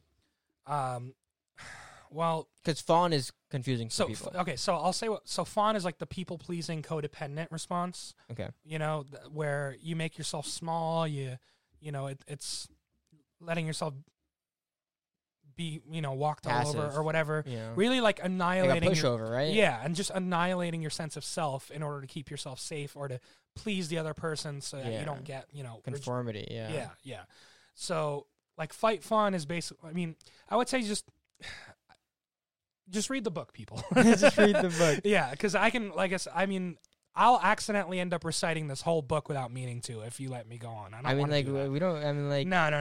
don't need to do that. But my point is, like, the reason I sought out the narcissism stuff is that this book didn't fill in all the gaps for me when it came to the fight response. And then I noticed on Instagram, I was seeing all this stuff about like how evil narcissists are. And, like, you know, the narcissistic abuse recovery programs. And it was always people that were either, like, victims of narcissistic abuse themselves or they were, like, trying to sell something. And, God, I hate that. And I noticed a lot of black and white terminology being used to describe narcissists, which kind of countered some of what was in this book. Yeah. So it made me be like, okay, no, there's got to be more to this. I want to look into this more. So that's when I found this book, Rethinking Narcissism, by Dr. Craig Malkin. And that's when it, you know, seeing it just laid out as, no, this is a personality trait found in 98% of human beings, and it's a spectrum. You could have enough of it, not enough, or too much. And, you know, each person is unique, and it presents in different ways, and what your default can even change, et cetera, et cetera. Like, that's what kind of led me there. And I'm so glad it did, because it really just made everything make a lot more sense. And I guess to bring it back to what you were saying, genetics, yeah, I'm sure, you know, it might even be in that book, but you can say this about anything, right? Like, not even just narcissism, but in anything. Genetics may determine where you start or play a role in where you start, but they don't determine where you end up, right? So even if you're predisposed towards depression or narcissism or a thyroid problem, or yeah. which I'm all three. So yeah, well, I've got a thyroid runs in my family too. Yeah, but that doesn't mean that's like it's set in stone. It's like that film. What was that? Gattaca. Gattaca, great. I there love you the go. movie. Such a Yeah, good movie. you know, it doesn't mean that it's set in stone. You're doomed to your fate. You can do things to alter the course of your life and reshape who you are, right? And that's what I've been trying to do, and I'm moving in a good direction. I still got a long ways to go, but being able to finally understand what I'm dealing with, whereas before I didn't even know what was wrong with me. I just thought like I had this evil person like living within me that would come out during certain times, you know? Yeah, it's really hard to do these things on your own too. So Yeah. I think Therapy has played a huge role, like for sure. Like I love reading all these books, but like I would say, you know, everybody should be in therapy. well, even harder than starting is finding the right therapist. Yeah. Yeah. I've very true. I've never done that, but I could not only can I imagine, but I've heard, you know, anecdotes of how hard it is to find the right therapist. Like, so that's a battle on its own. It is. Yeah, absolutely. You know, I mean, I'll even tell you, like, I started going to therapy, actually, a little over a year ago. And at one point I was seeing 2 different therapists. But because I did this thing where I was like, I'm going to do 3 years of therapy in 1 year. Because that was like my trauma. That's a problem. That was my trauma brain, right? Because I Yep. was like, you know what? I need to fix what's wrong with me as fast as possible because I don't want to give another moment to my trauma. I don't want to lose any more friendships or any more potential connections or whatever because of my past bullshit, right? And I had this belief that if I can fix things fast enough, I can avoid doom, right? Or catastrophe, which was another how relatable. Wow. Yeah, which was another part of, you know, my past trauma kind of manifesting itself, right? But I was seeing like 2 different therapists, going to therapy 3 times a week, right? That's intense. But part of that too, it wasn't just that I was trying to do 3 years of therapy in one. It was also because my codependent side was coming out, and I was afraid. I was afraid to drop my first therapist because I didn't want to hurt her feelings. You were trying to speed run healing, and it fucked you up. Yeah, you can't do that. But even that aside, it was like my codependent side. That sucks. Was afraid to drop my first therapist because she wasn't really working well for me. But I didn't want to hurt her feelings, even though I knew she was a professional. Like, that people-pleasing side of me was like, no, don't hurt her feelings. Do you think you would have felt the same way if you weren't already seeing another therapist? Because I feel like if I was seeing one therapist, I wouldn't have any hard feelings. But if I was seeing 2, I'd be like, oh, I bet they're going to guess that I'm already seeing another one. like I feel like. Well, no, I told my first therapist that I was seeing a second therapist. Oh, okay, really? But I was seeing the second therapist for something else. It was for EMDR therapy. No idea what that is. It's eye movement desensitization reprocessing. It's really interesting. Look into it. But okay. But then I started seeing my EMDR therapist for talk sessions as well as EMDR, and it was just working a lot better for me than my first therapist, who was just a talk therapist. And I had to like figure out a way to kind of let her down easy, even though I didn't need to. But again, that was that codependent part of me kind of coming to the surface. Let's. I want to talk about therapy for a second. Okay. Because I am a very, like, this is gonna sound like such a lie because I'm horrible at math, but I'm very mathematical when it comes to a lot of things. Where it's like I've got to understand why it's happening and why it reacts this way. It's then like, you'd love therapy. No, but the thing is, it's like not about myself. Oh. It's like, okay, if I'm cooking, if I'm building, a podcast studio, if I'm editing, it's like, or if I'm at school learning about philosophy or history, it's like I got to know exactly why these things happen before I could even allow myself to learn about it. So if I went to therapy, I feel like I would say to the therapist, I'd be like, okay, before like I open up about anything, you got to tell me what are you gonna be doing? Like I want to know what you went to school for and what what's the word? What things you're gonna try to talk me through with, like what not program, but fucking like what method are you method? Like what methods are you gonna use? Like DBT, I CBT. need to know. I need to know what you're about to do because I know your agenda. Like I'm not agenda is a strong word, But I mean, I know your agenda is to help me. I hope at least that's the prime agenda. So I need to know what you're gonna do. And I feel like that would also make it so the therapy doesn't work, because I know what you're gonna do. I'm gonna plan what you're gonna say next. Like, I'm like mental. I'm you know. So no, I get what you're saying. So you know what that sounds like to me? What? That sounds like a control thing. Okay, before you say another thing, there's no way I can deny that I have a problem with control. Yeah. I'm like, my father said it to me he only said it to me once in a joking way, because I said to him something about, growing up or doing something. Oh, I remember what it was. The only time I ever drink alcohol is on this podcast, which is funny because the only time I ever drink alcohol. Is that why you're putting out more content recently? Shut the fuck up. It's funny. It's funny because I only ever drink alcohol on camera. But I remember telling my father, like, I don't like drinking because I don't like the way it makes me feel. Like, my entire life I've been involved in combat sports, so I've always known what's going to happen and when it's going to happen, and I've always had to be ready to be in control of the situation. It's funny you say that because I don't like drinking for the same reason. Yeah. But there's no combat sports involved for me. I just like to feel like I'm in control of my body. Well, there could be other reasons for me, but I attribute it to that because my whole life that's...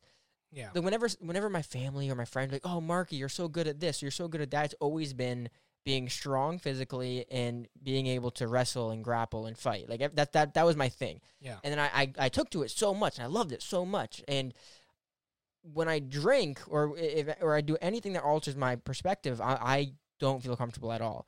So my dad made a joke. He's like, that's because you don't like when you're not in control. And I'm like, you're fucking right. Yeah. I do not like it. So I would agree with you. I do have, I guess, either a problem or whatever. Listen, let me tell you something. So you're not alone in that, right? And I mean, the control thing falls under the umbrella of narcissism, but like, I'll give you an example of control because I have the same issue, right?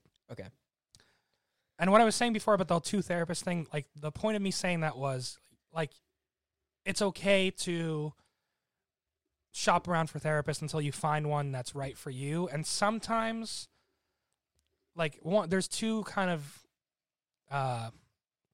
things to consider. Like, one is, yes, like, what kind of therapy is it? Because there's so many different kinds. There's just talk therapy. There's EMDR. There's, CBT, cognitive CBD therapy. No, CBD. I'm sure there is, but cognitive behavioral therapy. There's DBT, dialectic behavioral therapy. Like, there's all these different kinds. There's a lot. Right? Yeah, there's a lot. Yeah. But a good therapist, one, they like some of them. Yeah, they tend to go like one over the other. But usually therapists can do, like, they're certified in more than one, right? But like, regarding control, so my current therapist, my only therapist now, she was my second therapist. But here's the thing, right? So, like, this is, like, I knew that she was right for me because I felt it, right? Sometimes that's just what it is, right? Yeah. Like, it actually turns out EMDR, it was working for me, but I felt like I was getting more out of our talk. Like, it was working for me, but I felt like I was getting more out of my talk sessions with her than I was from the EMDR. But the thing with this therapist is that for, like, almost a year, she caught on to my games, right? Oh, that's weird. No. But this is why she's a great therapist. Okay. Right? Because a great therapist will identify those things that you're struggling with, like control or whatever, and will foster an environment, a space for you to feel like you can start to let go of those things. And then the real work begins. So what I was doing, right? Okay. Is because I have a lot of shame about how I used to be and, like, past behavior. I feel this need to prove myself, right? And especially because my therapist is a female therapist. I get that too. And I've told you about, how I was like a piece of shit to my ex-girlfriend, right? And I'll say that openly. I felt this need. I didn't realize I was doing this, but I realized I was trying to win at therapy. Like, I'm sure a lot of people totally get have seen those memes, right, about winning at therapy. And but here's the crazy thing. I would see those memes too, and it never dawned on me that could be applied to me. I was like, oh, haha, trying to win at therapy. That's funny. Like, what a waste of time. Meanwhile, I was doing that very thing just in my own, like, clever way, so to speak. And what I was doing is I was dominating the sessions, each week I would come to my therapist, I'd go into the session, and I'd have all these new realizations that I came to on my own, or because I read all these books, right? You know, I read like 6-7 different books on trauma, and I'd always come back and talk about them and what I've learned, and I'd always come to her with realizations, and we never like went deep on anything because I would excuse me, I was always bombarding her with just, oh, I realized this, I realized that, I think I did this because of this reason, and I was just like running the sessions and dominating.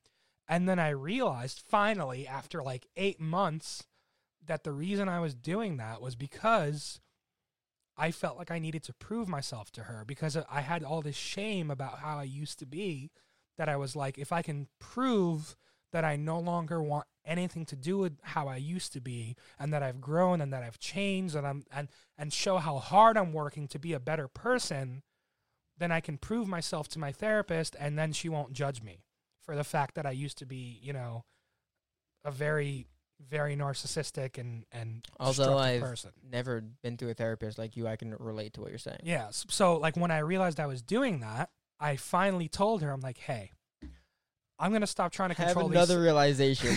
Yeah, but it was the realization to end all realizations, right? I was like, listen, I realized that this is what I've been doing the last 8 months. I've been dominating and controlling the sessions because I feel like I needed to prove myself to you, especially because, you know, like her being a female kind of like affected that dynamic, because it was like I saw so my ex in funny. her a little bit. You know what I mean? It's so funny though that you did everything wrong to try to do something right, and it still ended up getting you to do something right. Listen, we're all just taking shots in the dark though? until something sticks. That's kind of right? funny. But I needed to do all that, right? Because that's how I learned. Wow. I needed to go through that because that was my process, right? Yeah. And for my therapist to have the patience that she did, she told me, like, yeah, like 2 months in, I figured out what was going on. And I was like, you're telling me for like 10 months total, or 8 months, you've just been letting me do this? Like, yeah, like God bless you for having the patience to deal with me. But why'd she let you do it though? Because she knew what was she said she caught on to the dynamic, and she knew that that's what I was doing, and she was thinking that I would figure it out eventually. But she was like, there were moments where she was like, I think I need to steer him like in that direction. But she was just, by being very patient with me, it allowed, and holding that space for me, it allowed me to slowly feel more and more safe with her, to where I'm like, okay, she's not going to judge me. I can let go of control. And then, you know, ever since, I don't dominate the sessions anymore. I don't try to take control of the sessions. And then we can start to really dive into things. And I I still talk a lot because that's the point of therapy, but I'm no longer, you know, not leaving any chance for her to talk at all. So that was like your control then. So yeah. So what my point with that is that a good therapist will see through your bullshit and have the patience to let you kind of decompress it on your own, to where you feel safe enough to not feel that need to control. You ever see The Princess Bride? Yeah, of course. You know that scene where he's like, I knew you would put the poison in that cup, but I switched the cup. But did I switch the cup? You remember that scene? Yeah. Like, that's what I'd be like in therapy. It's like, I knew you would think you knew I would do this thing, so I did it differently, but I knew you'd do that. Yeah. I feel like that's what I would be like in therapy. Yeah. That's so funny. But which one would you be in that scenario? I'd be the Sicilian, whatever his name is. You'd be so what happens to the Sicilian? He dies. He's a crazy man. Yeah. Obviously, I'd be the Sicilian. I'm the one talking the most because I'm a crazy person. I want to say let's not say the Sicilian dies. The Sicilian loses, right? Sure, he loses pretty grimly, I guess. Sure, yeah, he loses. Yeah, but anyway, like the point of that is, a good therapist is the Dread Pirate Roberts. Yeah. Yeah. That's the good therapist. They see you seeing them, seeing you. And he just sits there like this. Yeah. That's actually really funny. Yeah. Someone should put that on Reddit. Like me and like over the Sicilian and my therapist over. Yeah, that'd be actually. Yeah, that would be a good meme. I'd get a lot of karma for that one. Yeah, finding the right therapist isn't easy. And, you know, like I didn't do it on the first try. And like I said, just God bless my therapist for dealing with me and noticing and identifying my control issues and letting me work through them on my own, right? And that's important, you know? Okay, so then, in the same, I want to stay in therapy, but I want to go down to a more of a finances kind of thing, because unless you're still 26 years old or under and your parents have good insurance, I was talking to someone who doesn't have their parents' insurance, or they have like state insurance. It's like they say it's possible to find mental health like doctors that take that insurance, but it's really, really, really hard. And I feel like if you can't find someone, that's where like, you know, books come into play, and that's where like, you know, friends and family come into play if they're not the ones that are making you go crazy. But is there a route you would say you should try going if you don't have the financial means to get a therapist? Yeah, well, for one, a lot of therapist practices offer what's called REACH programs or sliding scale. Okay. Where if you don't have insurance, rather than paying the full amount, they charge you a reduced price. Right? Some will go as low as $50 a session. My current therapist was doing it for $80 before I got health insurance again. Actually, you want to know something funny? Yes, I do. The day all that BS with my previous job, which I legally can't even say who they really? are. You can never say legally? Never? Well, yeah, because it was... Okay, we'll play it safe. But you know who I'm talking about. I know exactly who you're talking about. The day that bullshit happened with my previous employer was the same day was my first day of therapy. That's awesome. And I had my health insurance through that employer. Yeah. And I lost it 30 days later, so then I was paying out of pocket. And then I was paying 2 therapists out of pocket. Jeez. And then, but now I have health insurance because of that Biden bill. Oh, what's that? I don't know anything about that. Well, it's too late now, but there was like a period between like July to August where you can go on healthcare.gov and sign up, and you would get like a drastically reduced healthcare rate. Wow. Like I was getting Pretty cool. My health insurance was normally like $340 a month. Right now I'm paying like $40 a month. Whoa. Yeah, it was like $300 off a month because of the Biden bill. But the only thing that sucks is it was only for this year, this calendar year. So starting in January, I still get a reduced rate, but it's only like $100 off instead of, $300. And that was for anybody who collected unemployment in 2020 or this year, which I did because of what happened with my previous job. But because before you came here, I was trying to find out how to pay less for my loans. What a nightmare, man. What a nightmare. I don't even see. I don't even want to touch that with 10-foot pole. That's why I'm avoiding. Well, you know how before you said it's like you either see people that didn't go to school and they're doing this well, people that did go to school and they're doing this well. And it's like, and you see both people and they can do horrible. Yeah. I did both go to school and not go to school. I got the worst mix possible. Yeah, it fucking sucks. I hate it. Yeah. Because I'm paying like, I paid it down, but I think I started with like $30,000 in debt. Yeah. And I still got X amount of dollars. And I don't have a degree that can do anything for me. And I took countless classes, countless hours of things I didn't want to learn and didn't care about. And now I'm here making not enough money to pay them. Yeah. So it's like fuck. I got to start training dogs. Yeah. Yeah. I mean, well, see, that's the thing. I want to go to college, but then like I discovered this passion for dog training, and there's good money if you become a master trainer. It's like the guy I'm looking at. It's a 2-year program, and you can train police dogs, search and rescue, cadaver dogs, drug detection, explosive detection, dogs. Or you could just do regular, train regular people dogs, but. Like, you can train working dogs, too, and there's really good money in that shit, right? Yeah, you're telling me. So I was thinking, this might just be my lifelong passion, honestly, because I do really enjoy it and find fulfillment in it. Like, my dog, I have a 9-year-old Belgian Malinois that he's a rescue, and every time, so he's an older dog, and he's been through some shit, and, every time I teach him something new, and just further develop that bond, that relationship, it's such a fulfilling feeling that for all I know, I might just be like, you know what? I don't feel the need to go to college anymore. I want to do this for a living. I'm going to start my own dog training. I'm like, I hope Like maybe you find a way to. Yeah, You know. I mean, I'm open to that, but right now, my kind of vision is become a dog trainer, have that one of those things in my skill set, and then use that money to go to college, and then still have another skill, and then It's the long term, like we're talking about. right. But I'm open. Like maybe I won't go to Yep. college at all if the dog training thing really works out and it stays fulfilling, or maybe I'll do both, or maybe I'll eventually move on from it. Who knows? But I'm open to those things. Right now, I'm just trying to focus on now. Right. So, what do you say? I'm sorry. Go ahead. Well, I was gonna say to answer your original question. Yeah, go ahead. You know, for anybody who's considering therapy, Oh yeah. look into sliding scale.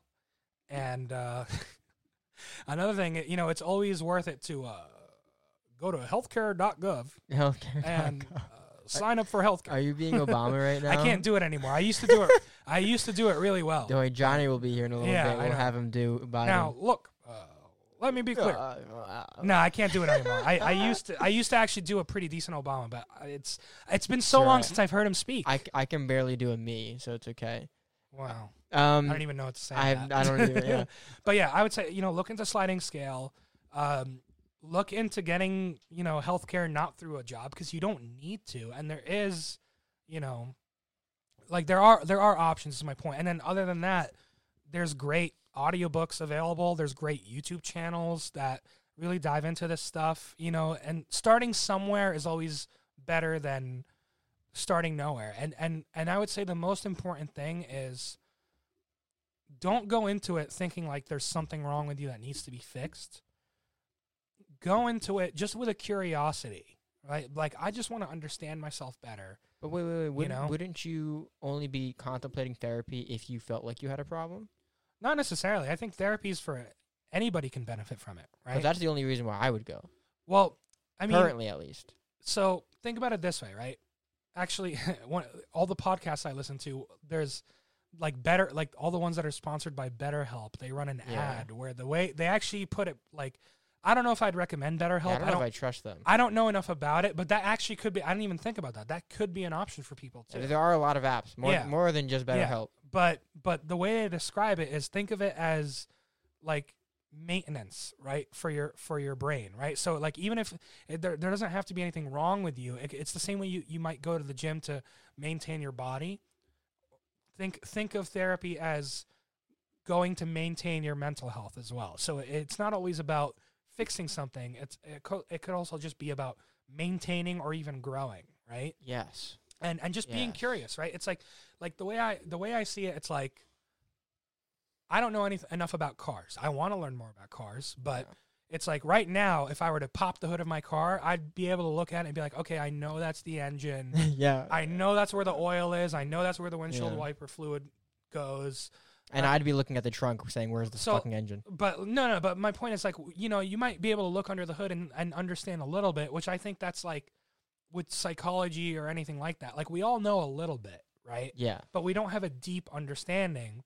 So then imagine being tasked with, hey, I want you to pop that hood, look and identify the issue or identify what needs repair or whatever. I'd be like, I don't know what I'm looking at. Yeah. I feel like it's like that with the human mind, right? Like, we as humans, we're a lot more similar. If nothing else, these books have taught me that humans really are like, we really do have almost a programming that makes sense. When you really start to understand it, there's a logic to the way we respond to things and what causes us to learn to respond to things a certain way over others and all that stuff, right? So where it's like, look at it like a lot of people like are afraid to go to therapy because they're afraid of what they might discover. That's a big thing, right? Even I had a mental block when I finally, you know, a year and a half ago, I decided. Just grab this. Yeah. A year and a half ago, I decided, you know, I think I need to go back to therapy. Because I'd started going for a little bit when I was 19, but I couldn't afford it. And I didn't know about all the options that I had back then. But I was like, I think it's time I go to therapy again. It took me like almost 2 months for me to like actually start searching and calling up offices, because I had this mental block, and I didn't know why. I just felt like there was something stopping me from following through. But then I finally, I overcame it, and I took that plunge, and I'm so glad that I did. But all that is to say that, like, going to therapy is not an easy decision. It's a scary decision. But what I say to people who have talked to me and asked me about it is, think about it as that fear is really fear of the unknown. You're afraid of popping the hood and not understanding what you're going to see under there and what you're going to find, right? But what therapy really is, it's like going to mechanic school. Don't think of it as you're popping the hood and you're going to be overwhelmed with things you don't understand. No, it's you're popping the hood and having somebody teach you how this shit works and how you work, and so you can understand it, so that when you look at it, it's not scary anymore because you know what you're looking at. That's what this book especially did for me. Like 2 years ago, if you told me that I was or still struggle with, if I was a narcissist, or that I still struggle with narcissism, that would have just made me feel like shit, right? Because I didn't know what narcissism really was. I only had a mainstream concept of what it is, and I didn't want to be told that there was something wrong with me, because nobody likes hearing that. But because I now understand what it really means, it doesn't scare me. So I can openly say, yeah, you know what? I struggle with narcissistic tendencies, and I've done things in the past that I'm really ashamed about. And I understand what toxic shame is now and how it affects me and causes me to shut down emotionally and or react rather than respond. It's like, once you understand it, it's not scary anymore. But it's that getting over that initial fear and trusting that you're not there to be dissected, you're there to learn, Mm-hmm. And that's really what it comes down to. And having that curiosity about yourself, right? It was once I let go of trying to hide my shame, hide the things I was ashamed to admit about myself, and instead almost looking at myself from an outside perspective and being like, I want to understand myself better. I'm curious. It doesn't, and I'm not gonna let myself be afraid of what might come up. Whether there was a time I was afraid I was a sociopath. Oh, God. You know what I mean? And I know I'm not, right? But, like, because I didn't understand this shit, I was afraid. But then eventually I hit that point where I'm like, you know what? I'm just curious. I want to know more about me, and whether it's a good thing or a bad thing, I just want to know. And that curiosity, once that curiosity outweighed my fear, that's when, I started on this journey, and I'm so glad that I have, So I want to open up this. Oh, I forgot we had water. Oh my God. Yeah, it's been sitting there. I wonder when you're going to drink it. I don't even remember moving it. Yeah. There's I think I said it already in the beginning of this episode, but I want to, if I did, I'm sorry, but I want to say it again. We grow up being told, how to live life, how to survive, how to, go to school, go to trade school, whatever it is, make money doing this, make money doing that. And almost nowhere in life are we taught why to live life, reasons why it's worth it, how to make memories, how to enjoy things, how to be happy. We're so worried about how to live, we forget to live at all. And so we're people like you. Wait. Is that like from Fight Club? No. I don't know why it sounds familiar. No, my favorite quote from Fight Club is, we've all been raised on television to be millionaires, movie gods, and rock stars, but we won't. So, no, that's more of a grandiose dreams. Okay. Fight Club is, but it can be related to Fight Club, of course. But wait, sorry, go on. I didn't mean that. No. It could definitely be, because I'm very drawn to Fight Club, though, so it can be related to that. But it's we're all taught to survive, but we're never really nurtured into finding a reason why we should even want to survive. And I feel like people like you, maybe people like me and other people, are left to figure it out on their own, and they have to go to therapy, they have to read these books, they have to figure it out. They're lost, they're helpless. I think a lot of people like you would have benefited a lot more if our culture revolved around, wanting to live because it's something that's precious. It's a gift. We want to enjoy it rather than we have to just survive. I feel like that's kind of what we revolve ourselves around in this culture. Do you understand what I'm saying? Yeah, I think so. Well, I mean, let me flip it on you for a second. Okay. This is something I'm actually learning very recently. Okay. Not everything needs a why. Like, actually, again, this has gotten very personal, but that's okay. Just my last session in therapy, as my therapist and I were talking, she kind of like inspired a thought in me where I told her, I think what's going on with me is I need to have I feel like I need to have a why for all my emotions. I need my emotions to serve a purpose. And if I can't define a purpose or attribute a purpose to it, then that really, really bugs me. Mm-hmm. And she was trying to like tell me that it's okay to just sit with your feelings. So I'm going to tie that to kind of a bigger picture and say the lesson that I'm supposed to be taking away from it, and I'm working on it, but I think it applies here as well, is that not everything needs a why. I think this idea that everything needs a why or a purpose is manufactured, right? So, okay, so then, even then, don't you think we would have benefited from being taught, to, like, how to, like, be a person, be a normal, regular, like, how to be more passive about that? Because I think my problem is and all my peers have only ever been taught, how to, put pen to paper, how to, bring the hammer down, like, how to do stuff like that. Right. None of us have been taught love. None of us have been taught happiness, how to just relax, to calm down. Like, we haven't been taught any of that. I think that's more what I'm angry about. I get what you're saying, but you know what you're describing right now? Go ahead. You're describing therapy. Well, that's what I said. That's what I said.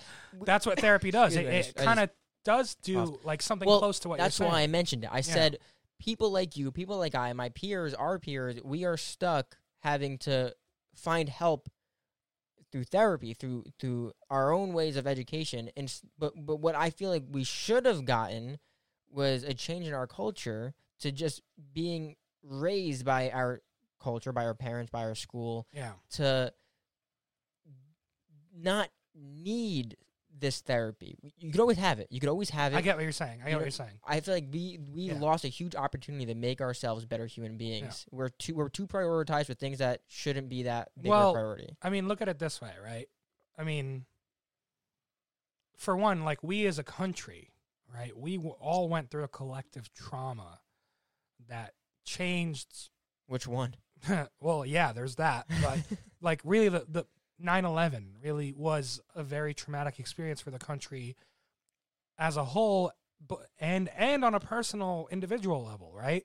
And it's like we've been reeling from that ever since, right? And that's why, and I think it plays a big role in, the last time I was on this podcast, I talked about fear, right? And actually this book also talks a lot about how, like, all these responses are fear-based responses, right? And whether it's on a micro scale, the individual level, or a societal scale, you can see the same things playing out, right? So what I'm saying is, it's like why am I in therapy, right? I'm in therapy because there's always, and I say this to a lot of people, there's a fundamental unfairness to trauma, which is that we are given the burden of being responsible for healing from and overcoming the things that happened to us that weren't our fault to begin with, but it's still our responsibility to address them. Because if we don't, what's the alternative? If we don't address our past traumas and how they affect us today, we're going to take it out on our friends, our family, our loved ones, our children. Yeah, that's what I was saying right? Before, So I think all we can really do is, like, we can sit here and say we missed an opportunity, we should have done this, we should have done that. But what can we do now, right? And I think, like, whether it's on a personal level, like, my goal is, by going through therapy and addressing all this stuff, I'm going to become a better parent so that I don't make the same mistakes that, you know, I'm not going to pass my trauma forward. I'm going to break the cycle. Yeah. Right? Yes. And that's all. And I think that if we, the more we all start to do that, overall, we're going to have a mentally healthy society. It's going to take time. It's not going to be overnight, like you said. But I think the more therapy and mental health gets destigmatized, and the more we have these open conversations, and it has been going that direction. The more people start going into therapy and being more curious about themselves and their mental health, they're going to start to learn and grow, and then they're going to be better parents, better friends, better, partners. And then they're going to produce kids that are going to be more well-adjusted, because now they're not taking out their trauma on their kids. Because, like what I mentioned much earlier, how long have we been going now? Like, we're at exactly 2 hours right now. Wow. So we'll wrap this up. Yeah, we're gonna finish. Yeah, but it's like what I was saying, earlier on about, this fucked up relationship I had with pain, where I was taught that, like, pain can be used as a tool to send a message to someone or teach a lesson when all else had failed, because that's what was done to me, right? And then when I realized that, I was like, who would I be if I did to others what was done to me? And you know what? I realized that, yeah, maybe pain can be a useful teaching tool in some situations, but the way I grew up, it shaped this belief that it was like a regular thing, and because of that, when I was in situations where I felt like I was unheard, which was a very big trigger and still is a very big trigger for me, that feeling of powerlessness or being unheard, it would activate this thing within me that would make me want to inflict emotional pain, where it's like, okay, you're not fucking listening to me, so now I'm going to rip you a new one verbally and basically, like, force you to listen because that's what was done to me, and because I would blame myself. Oh, if only I'd paid attention. Interesting. If only I'd listened the first time, I wouldn't be in pain. So it's my fault. And then the flip side of that, of when somebody's not listening to you, when somebody's making you feel worthless or unheard, you cause them pain so that they're forced to listen, and then you send the message. But like, as much as I used to do that when I was younger, I would feel like shit about it every time because it never felt good. And it's like people talk about the golden rule, like do unto others what you'd have done to you. There's another side to that. It's that people do what was done to them because it's what they know. It's they have no other frame of reference. It's what they were taught, right?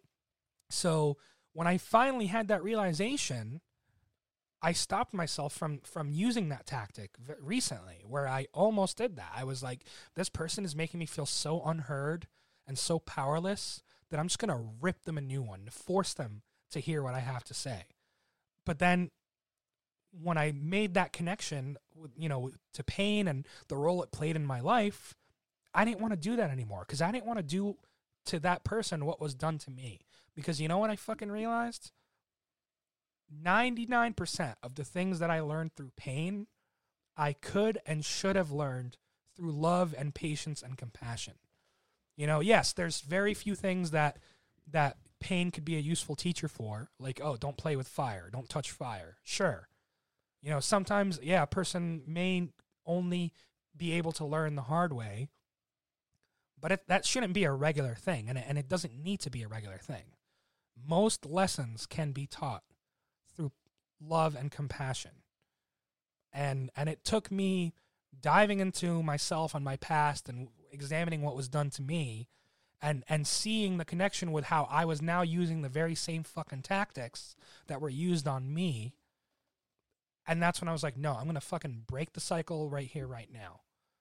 And I think as we destigmatize the conversation around mental health and more people go to therapy, we're going to produce healthier kids, and we're going to have that vision that you're talking about, because now that I know this, you bet your ass, if I have kids, I'm never going to do to them what was done to me. I'm never going to think that pain is a way to force a lesson onto a kid when I haven't even done enough to consider that there's other more positive ways to explain things and teach things, Yeah.